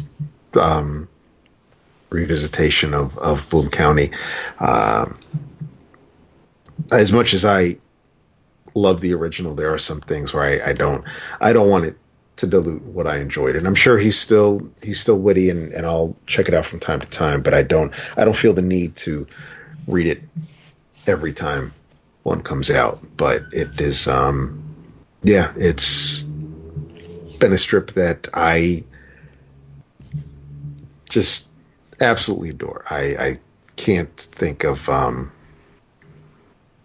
anything bad about it, even if the joke didn't land for whatever reason. I still got to look at Berkeley's drawings and seeing these crazy characters. And Cutter John he's a dude in a wheelchair, and he's got the spotlight, and it's just, Steve Dallas was such a prick, but I mean, you couldn't stay mad at him. It was a crazy strip. It's probably the one that feels most like a comic strip from the old time comic strips, where there was just some crazy shit, like whether it was in Little Abner or anything like that, where it's just, I some of the other strips that I have kind of have a like with Foxtrot, it's about a family and nothing supernatural or outlandish is happening there. But Bloom County is a strip about a talking penguin who looks more like a puffin, and a hedgehog, and a rabbit, and a couple of dudes, and some kids, and it's just like it's the most comic strip on my list. But yeah, I can't. I'm glad that it exists, but that it existed, and it was I made sure I read The Far Side, Calvin and Hobbes, and Bloom County every day. Awesome. Yep. Well, my number one, if our planet was ever surrounded by aliens and they offered us to prove our worthiness in exchange for our survival, this is the one thing we could give them to show that, yeah, we deserve to continue. I think it's one of not comic strips' greatest achievements. I think it's one of mankind's greatest achievements. Whoa. Yes. And from its inception, produced by one man, I'm, of course, talking about Peanuts. I don't think there has ever been a comic strip that ever comes close to the magnitude of what Sparky achieved with Peanuts. To take a unrefined, ratty line, a shaky line, and turn it into these beautiful children. Not all of them are beautiful, but cumulative. These beautiful children showed me that you don't have to be a consummate draftsman to pierce the brains of your audience. I don't think there's many characters out there, fictional characters created that have pervaded our culture to the degree as much as Charlie Brown and the Peanuts gang. I think Peanuts is on the level of Superman, and even higher than Superman. It's a sacred work for me. And you mentioned going into this about the TV shows being superseding the strips for you. I hated the TV shows when I was a kid. I absolutely hated them because my Peanuts, my characters were moving and talking, and they were animated. And no, they moved and talked and lived and breathed in my mind. I didn't need to see them. I watched them. Everybody did, and I still do to some extent. I could have done without the adults. I didn't need to know that. When they hear, I didn't, because in the strips there was never adults. So yeah. No, I kind of like the adults, that their language was on a different plane than the children's. I thought that was brilliant. Well, now I do, but back then I just thought, wow, that's kind of neat. The adults don't make any sense, just like mom and dad. They're spouting gibberish. But it's for me, this is the pulpit. This is church. I consider Peanuts very sacred. That's why when Boom started the quote new Peanuts books, it's a travesty. It's heresy. No one should ever produce a Peanuts strip other than Charles Schultz. Yeah, I agree with you there. It's ridiculous that they would. No, it's blasphemy. And the movies, I didn't see the animated one. It doesn't even exist to me. I don't care how good it is.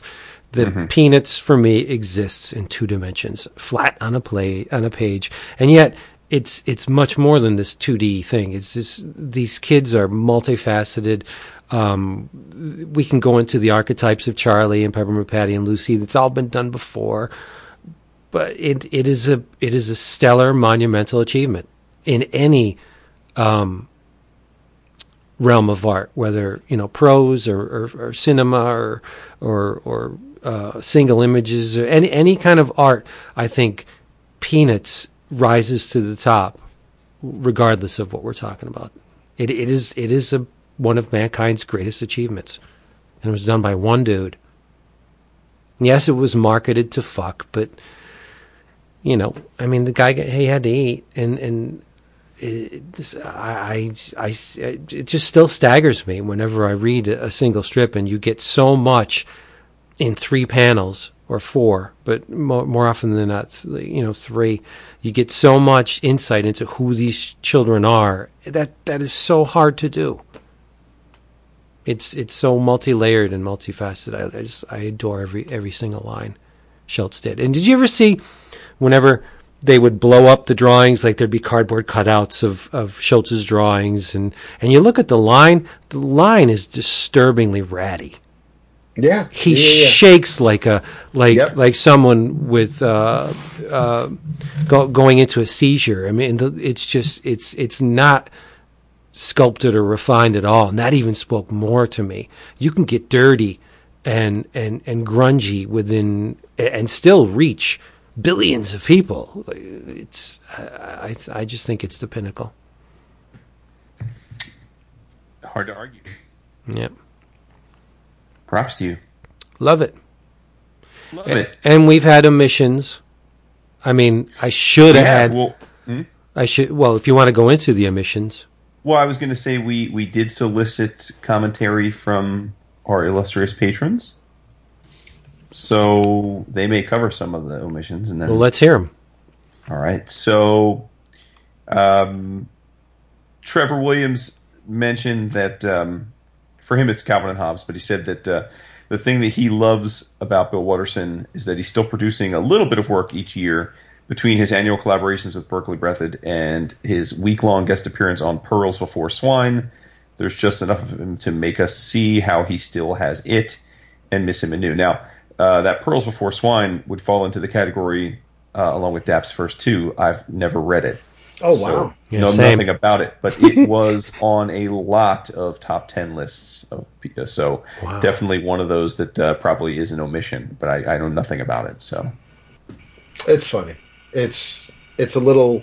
It can be a little pointed. It can be a little mean, but it's.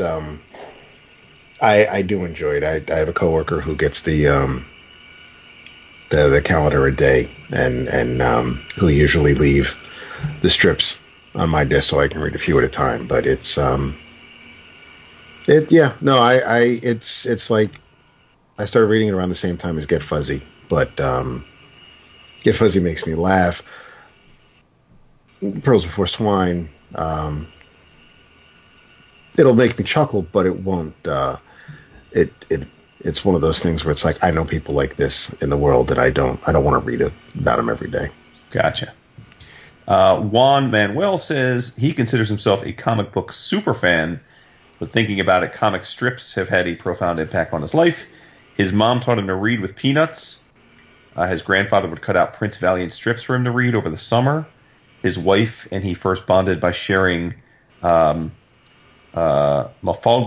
with Calvin and Hobbes collections.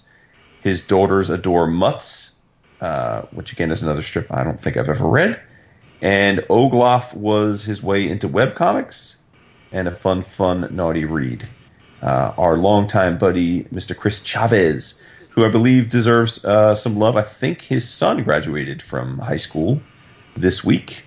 And speaking of that, shout out to our good friend Hassan, whose daughter graduated today, or Friday, so sometime in the last few days. Chavez said he owns so many Garfield and Peanuts collections growing up, so those are probably some of his favorite strips ever. That being said, he still considers Calvin and Hobbes to be the GOAT of comic strips. So let's see what else we got here. Moving over to the Slack, Mr. Mike Del Vecchio says his favorites are certainly Calvin and Hobbes and The Far Side. Calvin was the first time it felt like this was something that he could call all his. Then his dad got him into Far Side. He may not have gotten all the jokes at the time, but he loved reading them with him, meaning his dad. Now Caleb, our buddy Mr. Caleb Alexander McKinsey, challenges us. And to his point, I think I'm glad he did because we haven't mentioned these yet. He said he thinks we have to talk about Lee Falk's Mandrake the Magician and the Phantom, if for no other reason than they gave birth to the superhero genre. Anyone want to speak on Lee Falk's and Mandrake and the Phantom? I love them, and you can find them in Comics Review. Reprint it. I gotta admit, probably not surprising to those of you who know I'm not much of a pulp fan. This was one of the comics I was kind of salty existed when I would read it as a kid and think, let's kick this out for something else. I know, it just didn't resonate with me. I read the Phantom a lot more often than I ever read. I don't think I've ever had a newspaper that had I just feel like the Android. Phantom, 5 out of 7 panels, he was on a horse in the jungle somewhere. And oddly enough, there are two characters that were scooped up by Dynamite, at least a couple years ago when they did the King. Well, but the King's Speech was also the took me back to the Defenders of the Earth afternoon cartoon. Yep. Ian Spillane said Calvin and Hobbes would be his choice for favorite. Kevin Quass said he read comics every morning when he was a kid, much like us. His favorite early on was Dennis the Menace. And he remembers going to the bookstore to get the small paperback collections. Oh, yeah. Kevin even wrote Hank Ketchum as a kid and got a letter back and an autograph. Ooh. He collected some Dairy Queen cups as a kid. He was fairly early on with Calvin and Hobbes and has the complete collection and is gifted to many people. And then John Rafferty says for him it was always Calvin and Hobbes in Bloom County. Rod Hedrick would have said Doctor Who if it was ever a web. I'd say that. No. He said some of his favorites were Foxtrot. There you go. Non Sequitur. I love that strip. Me too. I didn't read it for long because it was a little later starting. I definitely did read it for a little bit and liked it. High and Lois. That's a fun one. Pearls Before Swine. For Better, For Worse. Nice. Zits, and of course Peanuts. Zits is funny. John O., Mr. O'Neill, said, God help me. As a kid, it was all about Garfield. As I got older, Bloom County and Far Side really shaped his humor. Let's see. Chris, Comic Book DB, said he was a huge fan of Garfield as a kid as well. And then Far Side, Calvin and Hobbes, The Boondocks, and Foxtrot. Boondocks. So, yeah, shout out to the Boondocks. Yeah. Sure. Frank Lanza said, I think the Far Side pretty much shaped his sense of humor. Was a huge Calvin and Hobbes and Hagar the Horrible fan as well. Excellent. The Sunday Funnies were the first thing he went for when his dad was done reading the paper. And he gives a late shout out to Mother Goose and Grimm. Oh, that's good. That was fun. John Rafferty was big into BC and the Wizard of Id. Shout outs to both of those, yes. Trevor Plop said Reverend Fun was his. I don't know this one. He actually posted a panel from it for us to enjoy. I'm not familiar with that. Reverend Fun, interesting. Here's a question. Rod Hedrick asked us a question. If you could own one original art piece from a strip creator, what strip or strips would you buy? Vince, I guess we know your answer. It's probably all. I mean, our answers are probably our number ones, right? I mean, yeah.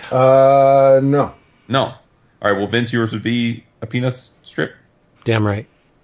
A little before you give yours, David. One thing about Peanuts strips, which is interesting, a few years ago when I hosted that panel on original art collecting at Heroes, the gentleman Andy who runs the panels at Heroes every year, he has a Peanuts comic strip art page and was going to bring it. But the interesting thing for those of you that are art collectors, and I don't know why this is, but it is one of the most controversial original art subgenres because for some reason there is an insane amount of counterfeit Charles Schultz art out there. Oh. And it's one of those things like it's very difficult to know for sure that what you're buying is real. And I don't know why it's more him than so many other creators, but for some reason it is very, very. There's a ton of Fugazi Peanut strip art out there. So buyer beware, I guess, if you ever do have a chance to buy it. So Dap, if yours wouldn't be Bloom County, what would it be? There are two that immediately come to mind. One is a peanut strip, which is just 3 panels. It's Snoopy, and it's what I enjoy about, what I absolutely adore about this strip. It's the very first time I ever saw Snoopy with a 3/4 profile. It wasn't a side profile at all, and it was the cutest little face. But it's a leaf falling down on the ground, and before it gets to the ground, Snoopy puts his paw on it, and then picks his paw up, looks at the leaf, and just says, "I killed it." And between just that one simple thought bubble and his face, love that strip to no end. The one that I always think about from Calvin and Hobbes that I would love to own is Calvin is it's 4 panels instead of the usual. It's 4-panel strip. Calvin says, "Here comes Mo, the class bully. He's not smart, but he's streetwise." And the 3rd panel is just Mo walking right past Calvin for once instead of picking on him. And Calvin looks straight at the reader with that silly triangle smile on his face and says, "That means he knows what street he lives on." And that first time I read it, cracked me the hell up. And I constantly think about that Calvin strip. More than Spaceman Spiff, more than him hanging and picking on Susie. It doesn't matter what else was going on in Calvin and Hobbes, but that one always, I think back of that, always makes me laugh. Mm-hmm. Yeah, I mean, for me, it would definitely be Calvin and Hobbes, and specifically, if I ever got a chance to own a Spaceman Spiff strip, that would be the end-all, be-all, because while my boys love all the Calvin and the Hobbes, it was always, we kind of would cheat, because like I said, we'd open up randomly to pages, but if I opened up enough random pages and we didn't find a Spaceman Spiff page, they would always want me to seek one of them out before they went to bed. So, yeah, I mean, Watterson's he's one of the, like, you know, he's also doesn't give a lot of interviews. He doesn't sell his art. Like, there's just a lot. He's quite the mystery man. Kevin Quass gave us his top 5 beyond the first 2 that he already mentioned, and that is For Better or For Worse, Zitz, Bloom County, Foxtrot, and Dilbert. There's another one that we hadn't mentioned, Dilbert. Yeah, Dilbert fell out of favor with me. Same. I used to read it religiously, but I'm with you. I would have probably in another time, if we did this list, it would have been a strong contender for my number 5 spot. Yeah. But for reasons we don't need to get into, it ain't happening. Trevor Plop, and this is the last comment from our awesome patrons. So thank you all, because you all chimed in. We didn't give you a lot of time on this. As a kid and into his 30s, comics were so much more relevant. His parents' sister, and he read the multiple pages of comics, each having favorites. He read everything except Mary Worth, which I've never heard of. Oh, wow. Peanuts, Marmaduke, Wizard of Id, BC, Beetle Bailey, Spider-Man, Prince Valiant, and many others. He remembered how huge Garfield was when it started. Everyone at school is familiar with him in the other comics, and the book collections were omnipresent and heavily promoted in bookstores. He had been getting comic strip collections for years before that, small paperback collections of strips like Peanuts and BC, but the Garfield books were a cultural phenomenon. Comic strips were always part of his life, and while he can't be 100% sure, must have been key for him and other kids to grow into comic books. It's like we said at the beginning, very much true, I think, Trevor. Strips were just a daily part of life for almost everyone he knew that grew up in the 70s. There were fewer entertainment choices, no internet, etc. Everyone bought the newspapers, etc. More later, perhaps on the Revolution for him, were the trio of Calvin and Hobbes, Far Side, and Bloom County. Boom! Again, boom.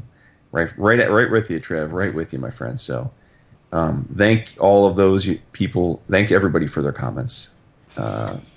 So, in terms of others that we missed, Vince, did you have some? Did you want to rattle some off? Or? Oh, I have a ton. Like, it just boggles my mind that I didn't find a place for The Spirit or Linda Berry stuff. Like, I would get the Village Voice just to read Linda Berry's comic strip that ran in there. It's the only place I could get it. I mean, I could think of 100 of them. Tarzan, Mandrake, anything by Milton Caniff should be on your list, right? But since we whittled it down to the ones that really really resonated or sunk their claws into us, I had to go with what I went with. But and it's odd because a lot of the ones you guys picked, I didn't find in a lot of value in some of them. Yeah, I would imagine it's also tied to age a little bit. I think so. Like that few extra years makes the difference, right? Yeah, there are universal truths though, like Calvin and Hobbes. If you don't find value in that I don't know what's going on in your head. But I mean, there are some that just they would just leave me flat. Sure. Well. Yeah. It happens. Yeah. I mean, sometimes it also Rose is Rose by Pat Rose Brady. is Rose. I would read that from Go Comics. Yeah, I enjoyed that. Yeah, definitely enjoyed that as a kid. I would send the strip to my wife because there's something in there that was cute that reminded me of us. Liberty Meadows. I enjoyed the hell out of the Frank Cho strip when it was coming out. And now, see, I didn't put that in because I didn't read it as a strip. I came to read it, a lot of it, if not all of it, in collections. Right. After falling in love with Frank as a comic book illustrator. But yeah, I didn't read it as a strip. But there were, For Better or For Worse was absolutely one of my favorites. There's one, it's Ben. Zitz is great. It's funny. There's, Animal Crackers and some of the older ones like BC and Forbid, which were mentioned. Yep. It's not because they're not on top of mind. I mean, there were just so many that it's information overload. I even, there were times where I would read Annie, and just because it was there on the page. Oh yeah. But rarely did I ever Nancy, Blondie. Yeah, I even read Kathy. There's just Nancy. I loved Nancy. Nancy was great back then. It's funny again now. No, there isn't. There's Canderville, and there's some that are designed to just kind of.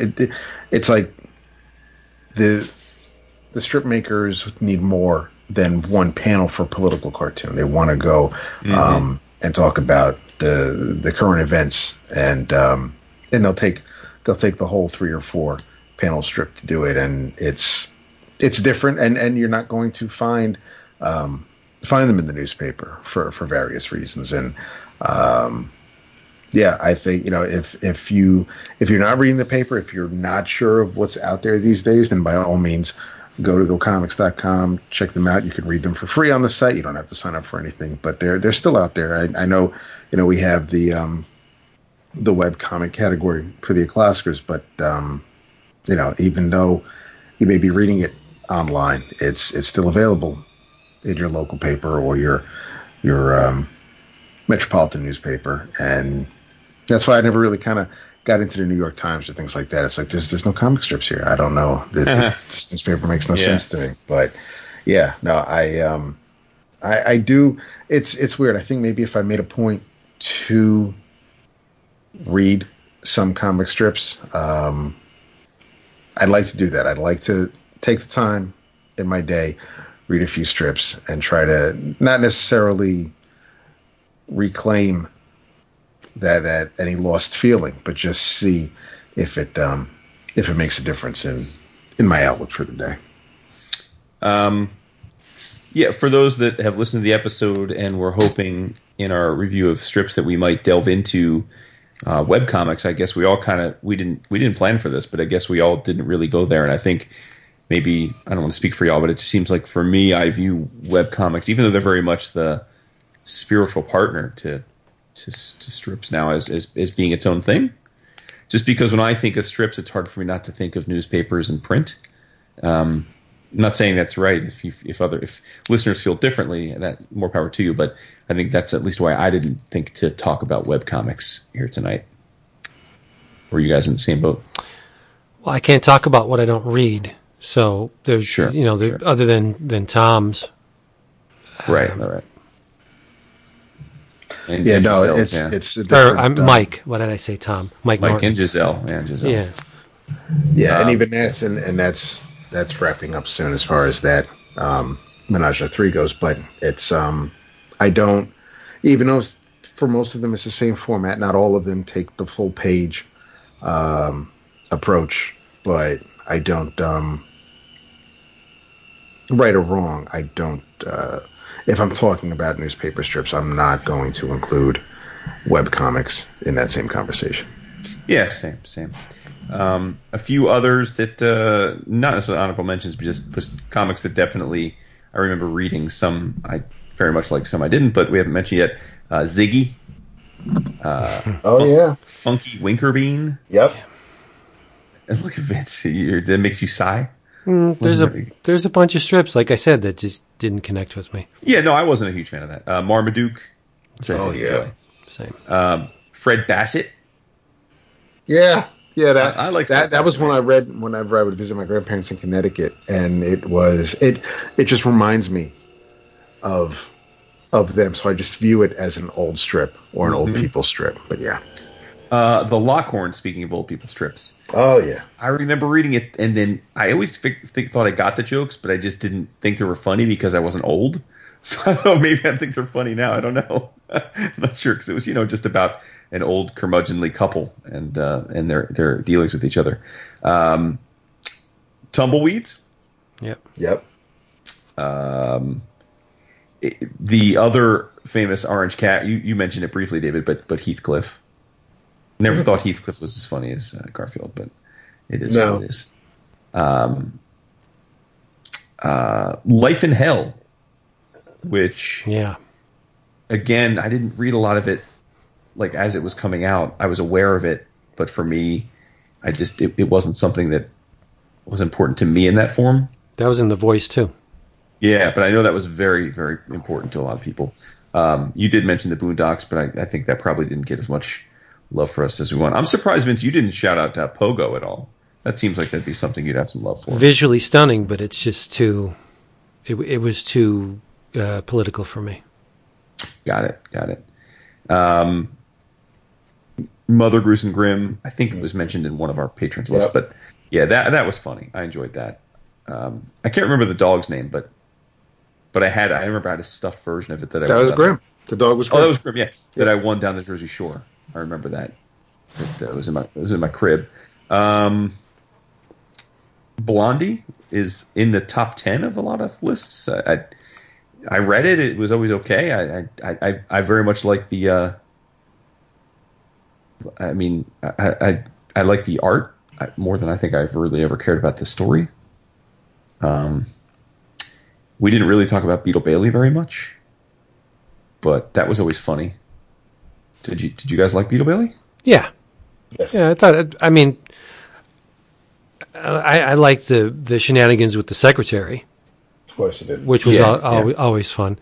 But yeah, I mean, Beetle was just a bumbling buffoon, and yeah, you could relate to him. And for what it's worth, there's a site called Ranker, right, where people go and vote.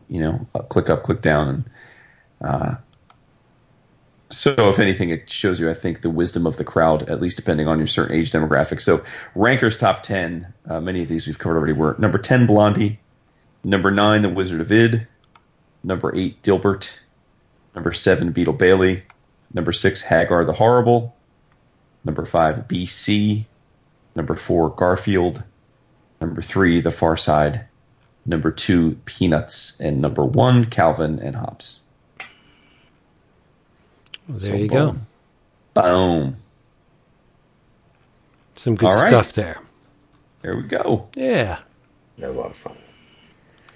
All right, everybody. Hey, give it up to the patrons for making this episode possible. Patreon.com/11o'clock comics. You can see what goes down, most of it, some of it. And they're always willing to make with the suggestions and the themed episodes, and we love them for it. They're our biggest supporters, and so big, gigantic man hugs to all of them for being there. In your travels, I'm in floating world comics mode. Not only from the all-time comics, that I talked about last episode, but I recently received 2 OGNs put out by Floating World, and I hope to talk about both of them, but I'll give you a tease. This one is called Dark Garbage by John Michael Frank. I have a hard time summarizing what's going on here, but don't let that dissuade you. It's pretty bizarre, wonderful stuff. It's about a female bodybuilder who is not happy unless she's getting all pumped up, and her name is Esther. Esther has a friend named Mona, and Mona is a butterfly that speaks, of course, but Mona is encased in a jar. She can't get free of the jar, but when Mona flies, the jar flies. Don't try and explain it. It doesn't. It fails when you try and summarize what's going on here. There's no real logic to it. But Esther's looking for an elixir, and the book is in the RPG realm. There are comments or connections with powering up and drinking in a +2 to strength potion, but I mean that's only a mere part of it. It's just Esther really hates life. She doesn't fit in with anything. The world around her is a constant source of pain. It's really not a huge feel-good book, but it's presented in a way that is very strange and wonderful at the same time. There are chapter breaks, and Jean-Michel will start a chapter break with a little bit of text. And if you hope to glean anything about what you're going to read from the text, you're sadly mistaken, because here's an average one. After the crisp loss of the Welkin crystal, Esther and Mona return to the same world again. Spikes and pills litter a table. Mood hammers the landscape. Another curtain. That's a period at the end of that. Another curtain, period. Another chime, period. Still absent of elixir, their lives sag the way a river droops when you dump something in it. And I can attest that in the chapter that follows it, not a small percentage of the things talked about in the text happen actually in the chapter. It's bizarre. The panel borders are just lines. There's no panel borders. It's just a vertical line and 2 horizontal lines. That's your panel borders in this thing. Images bleed right to the line. It's a very grotesque drawing style, but it's awesome. It's real. It's alive. And I loved every page of it. But to just gloss over it in 5 minutes going into it in your travels, it just doesn't really do it justice. It's there's Medusas in here, and a man. I think it's a man named Poof, who kind of has 2 mouths and two different faces going on within the one within his one head. It's bizarre. It's otherworldly, and I think it's worth a read because it's an experience that you're not going to get from your mainstream stuff. It defies classification, really, and I think Floating World is on a roll. They're putting out some fabulous stuff. So it's called Dark Garbage by Jean-Michel Frank. Check it out. Nice. I'm not going to go too deep into this. It's the first issue of a 5-issue series from Image called Thumbs, written by Sean Lewis, art by Hayden Sherman, who, of course, we've talked about recently. It's a nice, thick first issue. I picked it up, flipped through it at the shop, but I think I'm going to wait for the collection, but I really do like Sherman's art style here. There's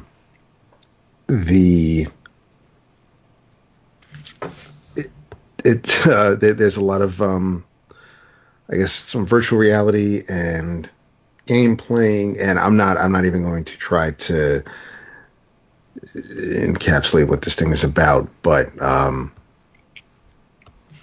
if either of you read it, we can maybe tag on it. But for now, I will just say that it was one of the more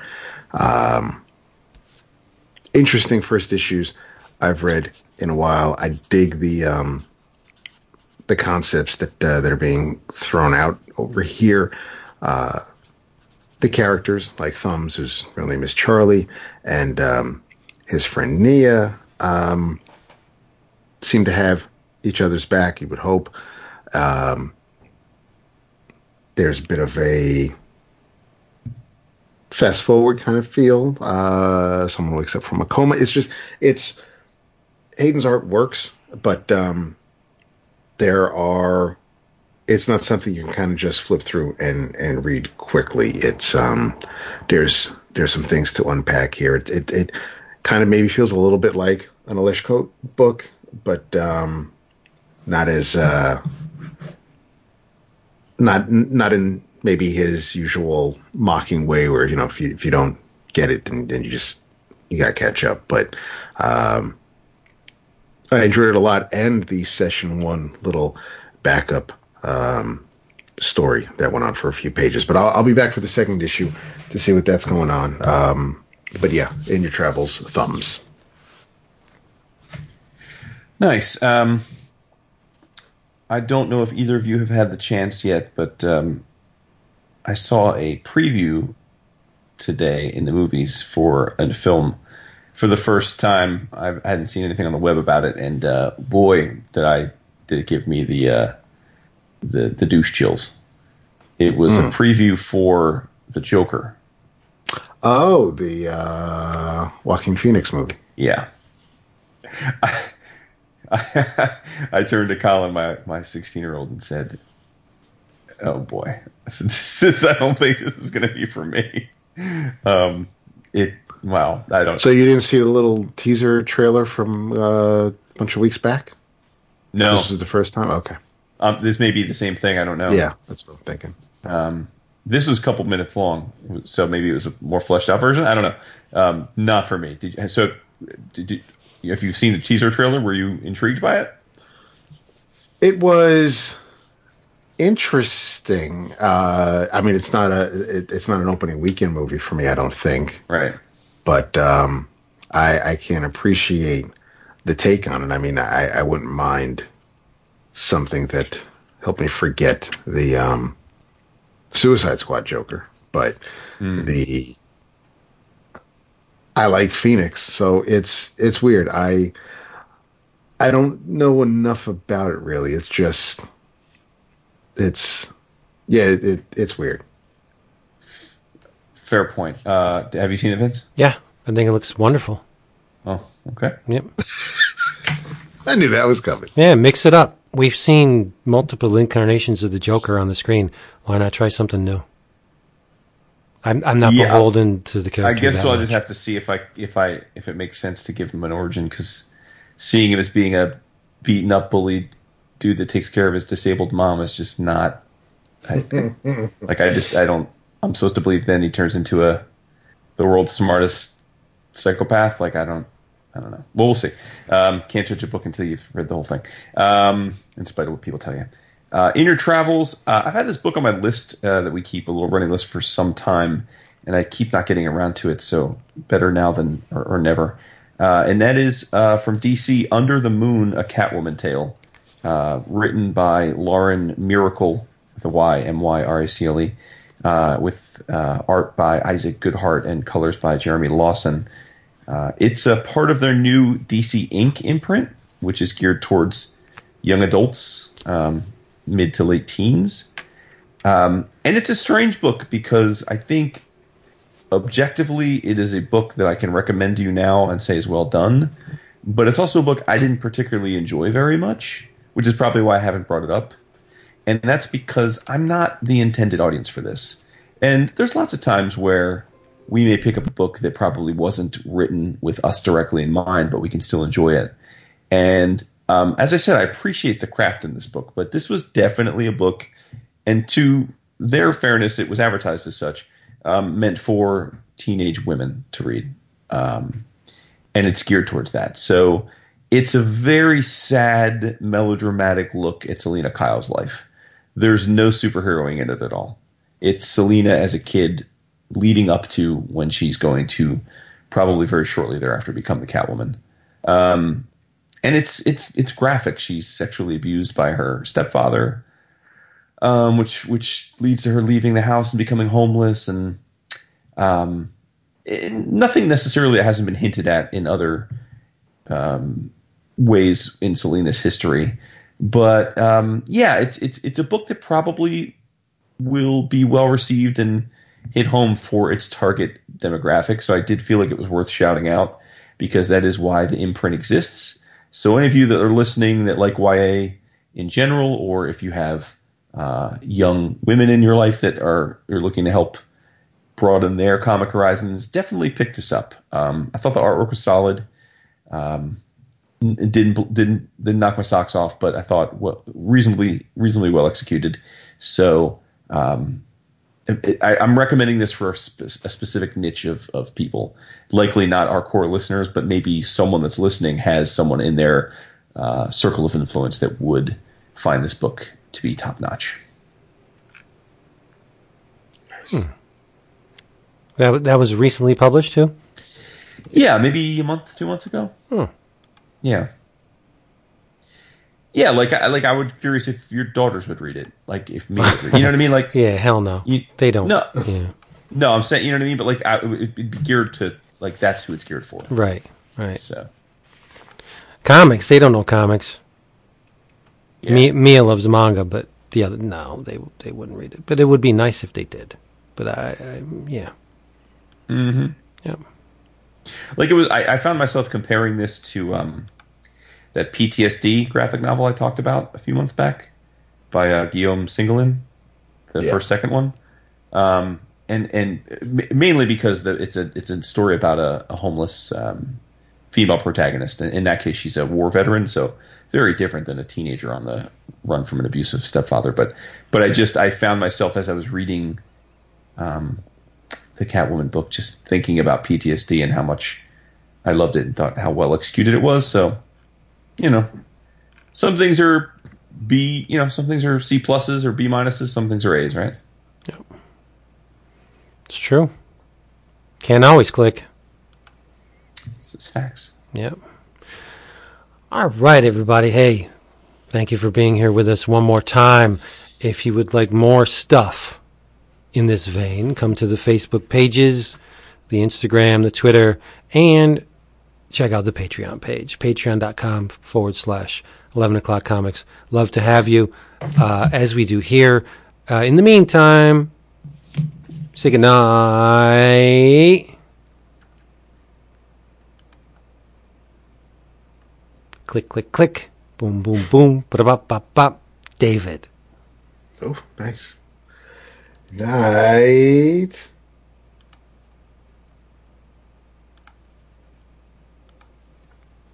No, boom, boom, boom, boom, bop, bop. No. David. There you go. Good going. Thanks, man. Thanks. Yes. Okay, guys and gals, we'll be back sooner than you think. So stay tuned, and you never know what you're going to get, but it's going to be something. Know. It's going to be something. Something. Yeah. Lead us out, man. Later, y'all. Bye-bye.